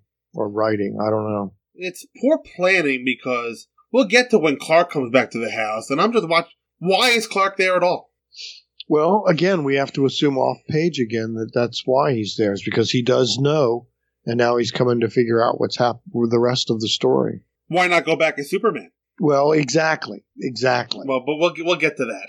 Yeah. So, Superman leaves. Jimmy finds the extra folder because he asked to go to the phone to call the planet to tell them that he's coming with the photos. Obviously, I didn't mention this, but I should have. Before everybody showed up, Rockwell disconnected the phone and just jerked it right out of the wall. He did. He yanked it right out. So the phone was dead. He blames it on the lightning. Lois and Jimmy leave.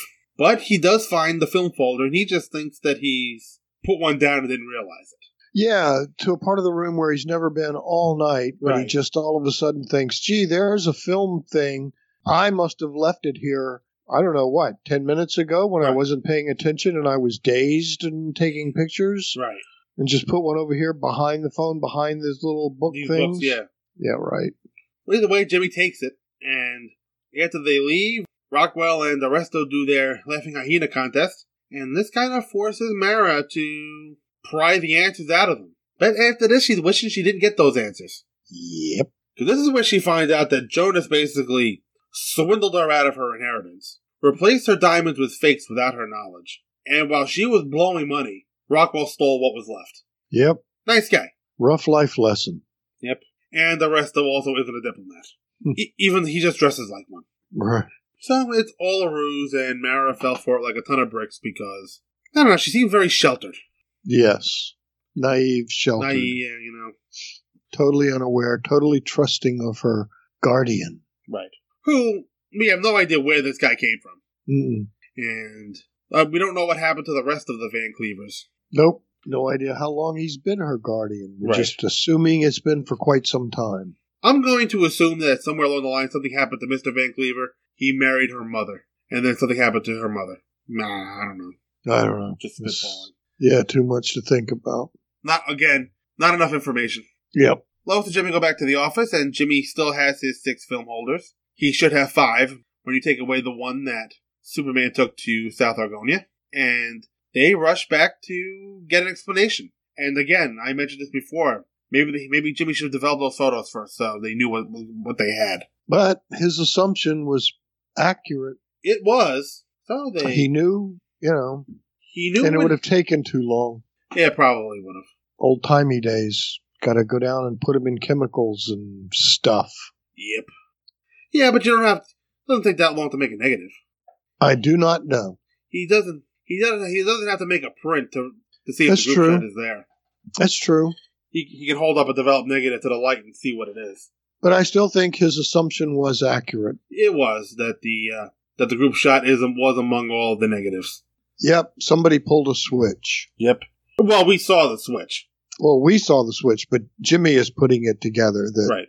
I guarantee you, he said that if I develop these, I'm pretty sure the group shot will be one of them. And we saw, Lois even said, but we saw him Superman put it in his belt. We saw him put something in his belt. And where do things go when Superman puts them in his belt? They just go right there. Do they go into the Phantom Zone or something? Because it didn't look like he had anything in his belt when he left.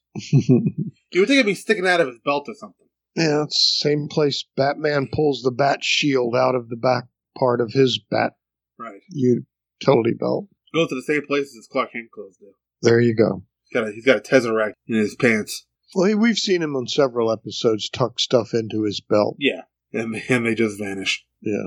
All right, so they go back to the house and immediately demand to know about the extra film holder, and they end up in the bomb shelter. But before that, they try to get away, and Caspar pulls a gun on them. And there's some more sniping between Lois and Mara, because she's offering them I don't remember the exact amount, but if we send you a ton of money in 6 months, would you forget everything you saw here? 50,000, then 100,000. Right. Which is a lot of money in 1956. It's a lot of money. It would be a lot of money for me now. Yes, sir. Well, Lois just, says she feels sorry for her because she thinks money is the answer to everything. And I guess when you're used to having it and wielding it like a club, it can be an answer. But when you don't have it, you're just getting by on a middle class salary. It doesn't solve. That doesn't solve any problem. Nope. All right. Now, every time the doorbell rings, Mara gets more and more scared because she's 100% sure they're going to get caught. All right, here we are. And she is correct. She is correct. Clark shows up at Superman's request. Why? Why not just show up as Superman? Mm-hmm. At some point, Superman had to realize what he was carrying. Well, he knew, yeah, exactly. And so he shows back up at Clark with the plate. With the plate. Makes no sense. It doesn't. And then why would he destroy it? Well, because he got shot. He had to... Well, I know why in the story, but I'm saying why would he use that as the excuse? I guess he didn't have anything else. And they've done that before. Yeah, a silver dollar, a book. It's done it so many other times. Oops, I just happen to have something in my pocket again that stopped the bullet. Clark Kent, luckiest man in the world. Why did he just come back here and start banging people's heads together? Exactly. He had all the stuff. He had everything he needed. Yeah. But he came back, played the little game, and gets shot, gets the note from What's-Her-Face that the Jimmy and that just tells the bad guys, okay, let's put them all back there. Right. Superman could have shown up, banged some heads together, used X-ray vision to find the Jimmy and Lois. Well, no, and he couldn't. The bomb shelter was lined with lead. Oh, gee, there's a lead room. I guess I better fly away because there's nothing in there that I need to see. No, you go bust through the thing. Yeah, they never address these things. Of course not. But anyway. But even if, Rockwell or Arresto didn't talk, Mara would have sung like a canary. Exactly. So anyway, now that she's passed him the note, they're putting all three of them back there in the lead in case. Actually, now all four of them. Yeah, because Clark she wasn't very sly about passing this note. Oh, that was terrible. And I think it was staged to be terrible, showing that she's not very good at this. Right. And staged so that the little kid viewer made sure you didn't miss it either. Right. She tried to give him the note, and then the note. Your friends are in the lead-lined bomb shelter behind the house. Yeah, the lead line stuff is still, in this era, they're still overusing it. Yeah. In the extent that, the Superman just will move on if he can't see into something. Exactly. And they use that a lot. They've gotten away from this, fortunately. Yeah. You've even seen in some of the comics Superman be aware enough and say something like that. If I see 6 warehouses on the waterfront, one of them is lined with lead. Right. Which one is he going to go after? Right. In Metropolis. Right. Yeah. And plus, lead nowadays isn't used that much in anything. It's kind of like illegal now. Right. But anyway, so now they're back in the little bomb shelter. Yeah, they're all locked in the bomb shelter, and this is where Clark gives his expositional plot dump, telling us what Superman knew, and apparently Superman also wanted to find out who the contact man was in Argonia, so maybe that's what he did when he got there. Apparently. None of this we see. No, none of this. And that's again why I have to come back that this would have been a much better episode had they let us in on the fact that Clark suspected something early on. Right. And he was putting together this whole mystery. If they had done that, then it even makes sense him showing up there instead of Superman. Right. To just go ahead and follow through with the thing. But now that they're in the bomb shelter and he gives this exposition dump, now we kind of figure out, well, he's known about it for quite a while, and he had ulterior motives for Superman showing up and playing the game. Right. And it might have been as early as her wanting to place the ad, and when he turned her down until she mentioned South Argonia. Right. Maybe that was the thing that tipped him off. Maybe, because he does kind of say, South Argonia. Yeah. Maybe South Argonia is known as some kind of criminal haven or something. Whatever, but we're having to assume, because it wasn't written well enough or directed or shown well enough, we're having to assume now that Clark put all this stuff together that early which is why he decided for Superman to show up, not the $10,000 for the charity. Right. Even when he gives all of his exposition, he doesn't indicate that his suspicions went any earlier than the diamond trick. Yeah, exactly. So they're still making us, even that point, think that he showed up at first for the $10,000 for the charity until he crushed the diamond. Well, and they're telling us that that's when he knew something was up. Right. But I think it for me to even have any sense to the story, he knew from the get-go. He had to. Yes. So there you go. So then he does get them. Then he shuffles them all out into the back room of the back room. Right. The bomb shelter within the bomb shelter. The bomb shelter within the bomb shelter. So that he can do his little lightning magic and get the battery charged for the radio. And then he does a nice thing where they all come back out, where I think George does a nice thing. He says, well, lightning struck and jumped from here. I'm afraid it's ruined. Yeah. That's a real nice little bit. Yeah, so what do you think? Well, this whole bit was real nice. I mean, he ushers them all out because whatever he's going to do might be dangerous. And then Lois I love Lois' line, since when is he such a hero? Mm-hmm. And, I like Clark's little smile there when he hears that. Right. And this is where we get his musing about the embarrassing question if he just broke out of there. Exactly. I think that's a good sequence. I agree. So here's where the lightning pays off. That lightning without rain that we've been getting the whole episode. Right. They've been setting that sucker up all show. Yeah, because Arresto does mention it again when Superman leaves, that he flew through the lightning. Right. What do you think of this little animation? It's not bad. Yeah, it's not bad. Works. It's okay. Hand drawn. Yeah. Frame by frame. So, you got to give credit to the person that sat there with the little marker and scratched out that lightning. Yeah. And this is where we learn that Clark Kent does indeed conduct electricity. Yeah. Yeah, but it is a nice effect for the time. Yeah, I think it was a fine effect for the time. And very effective. The lightning charged the battery. Mm-hmm. They call Henderson, who I believe is making his only appearance in this episode. No, he made 2 appearances. He received a call earlier about the plates being stolen. Right. Right. So Henderson goes to the airport, and I guess the police come and let them out of the bomb shelter? Mm-hmm. Because he sent them. Was Clark Kent with Henderson in the beginning when Henderson got the phone call about the plates being stolen? No, Clark was not there. Okay. It was... See, I'm still trying to give Clark Kent credit for something here. No, it was Henderson and a uniformed cop. Okay. So, they all celebrate because they think they've won, even though they're still locked in the bomb shelter. Right. Apparently, they keep caviar in the bomb shelter because Jimmy found some on a shelf for a celebratory meal. But Mara has lost her taste for caviar. It's very salty. Yeah, I don't care for it either. An acquired taste. Yeah. Well, I have not acquired it. Yes. And Jimmy points out that they didn't need Superman to save them. Well, not as such. As such, right. They've done that. That's also a nice little fun thing in both the old Silver Age comics and the TV show periodically, where they get out of a scrape and Superman helped them totally from behind the scenes or stuff. One of the Island episodes. Yeah, Dagger Island. Dagger Island. And then another one where the Dr. Livingston, I presume, with the white gorilla. Right. They think that it was all Clark, that Superman wasn't there. So, but yeah, they've done that several times where they think they got out of it on their own without Superman helping them. So. Dagger Island, which is one of the episodes I'll be covering next week. Mm-hmm. For the most part, they do get away with it with no Superman. Yeah. The only thing I can think of Superman doing, I haven't watched the episode in a few years. I haven't watched it yet for the episode, but the only thing I can remember him doing in that episode is punching the hole for the spring. Yeah, he flew through a hole in the side of a wall. Yeah. Yeah, I don't think Superman does anything else. Yeah, I'd have to think too. I haven't watched it in a while either. Either way. Anyway, that'll be for next week. All right.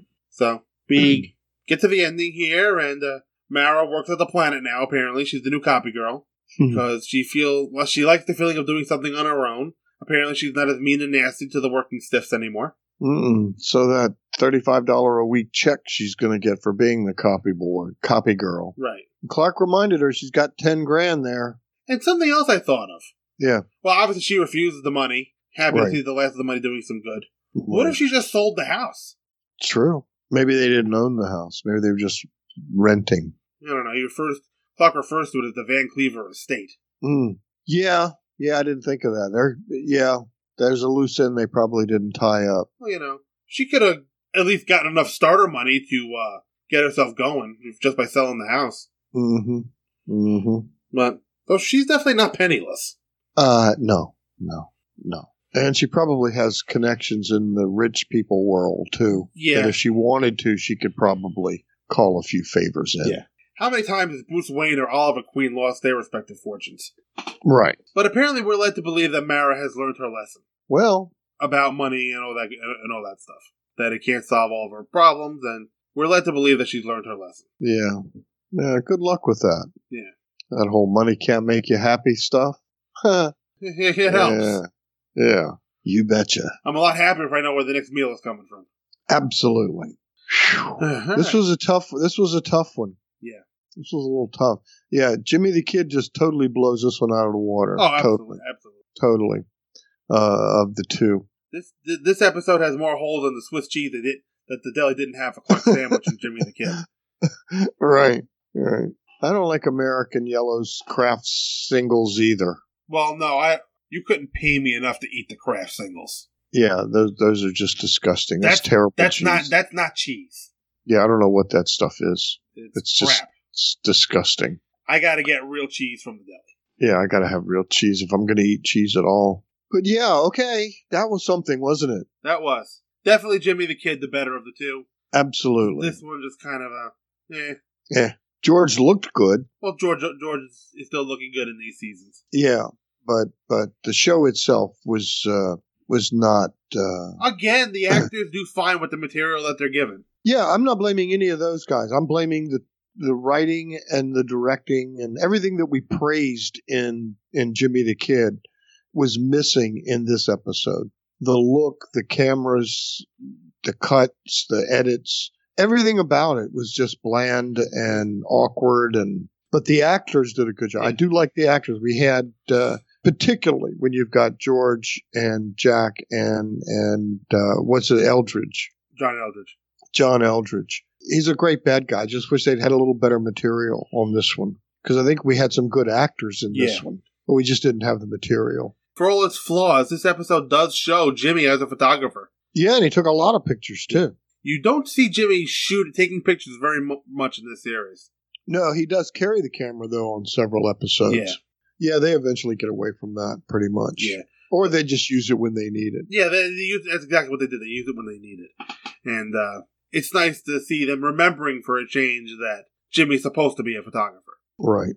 Just about every Superman TV series seems to get away from Jimmy as the photographer. Yeah. Lois and Clark kind of did the same thing. Yeah, they all do it pretty quick. Only pulled it out when it's needed. Right. The movies have been a little bit better about keeping Jimmy as a photographer, but for the most part, the movies waste his character. Yeah, I think they've wasted the character, and Zack Snyder decided to literally waste the character. So where can the good listeners find you? Over my little Superman corner of the world called Superman Forever Radio at supermanforever.com. Can't say that without doing almost the radio voice. Right. And it just happens. And you can find this show at its homepage, manofscreen.podomatic.com. You can email in, as Dave McElveny did. Address is manofscreen@gmail.com. You can join the Facebook group. Put Man of Screen Podcast into your search menu, and the group will come right up. You can also find the show on Twitter at Man of Screencast. Oh, and if you're so inclined, you can leave a review on iTunes or Stitcher. That'll help other people find the show. And also, in the next week or so, I'll be getting back to Fear of the Walking Dead cast with at least Scott McGregor and Brian Hughes. Professor Alan Middleton shows up once in a while as well. What show is that? Fear of the Walking Dead cast over on the Two True Freaks Network. We'll be covering the second half of Season 7 of The Walking Dead. I've only seen the pilot. That show's coming back soon, so we'll be getting back to that. Next time on this show, Superman will be getting married in Lois's dream in The Wedding of Superman. And then we're going to do a treasure hunt on Dagger Island. Woohoo! So, for Bob Fisher, this is Mike Zumo. Thanks for listening, everyone. Have a good one.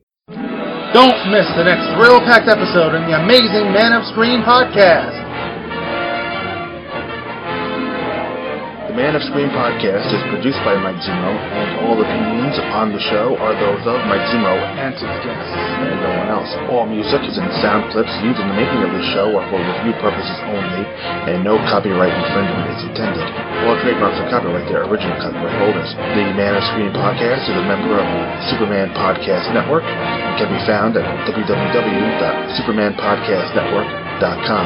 The homepage for the show is manofscreen.podomatic.com, and you can email the show at manofscreen@gmail.com. Thanks for listening.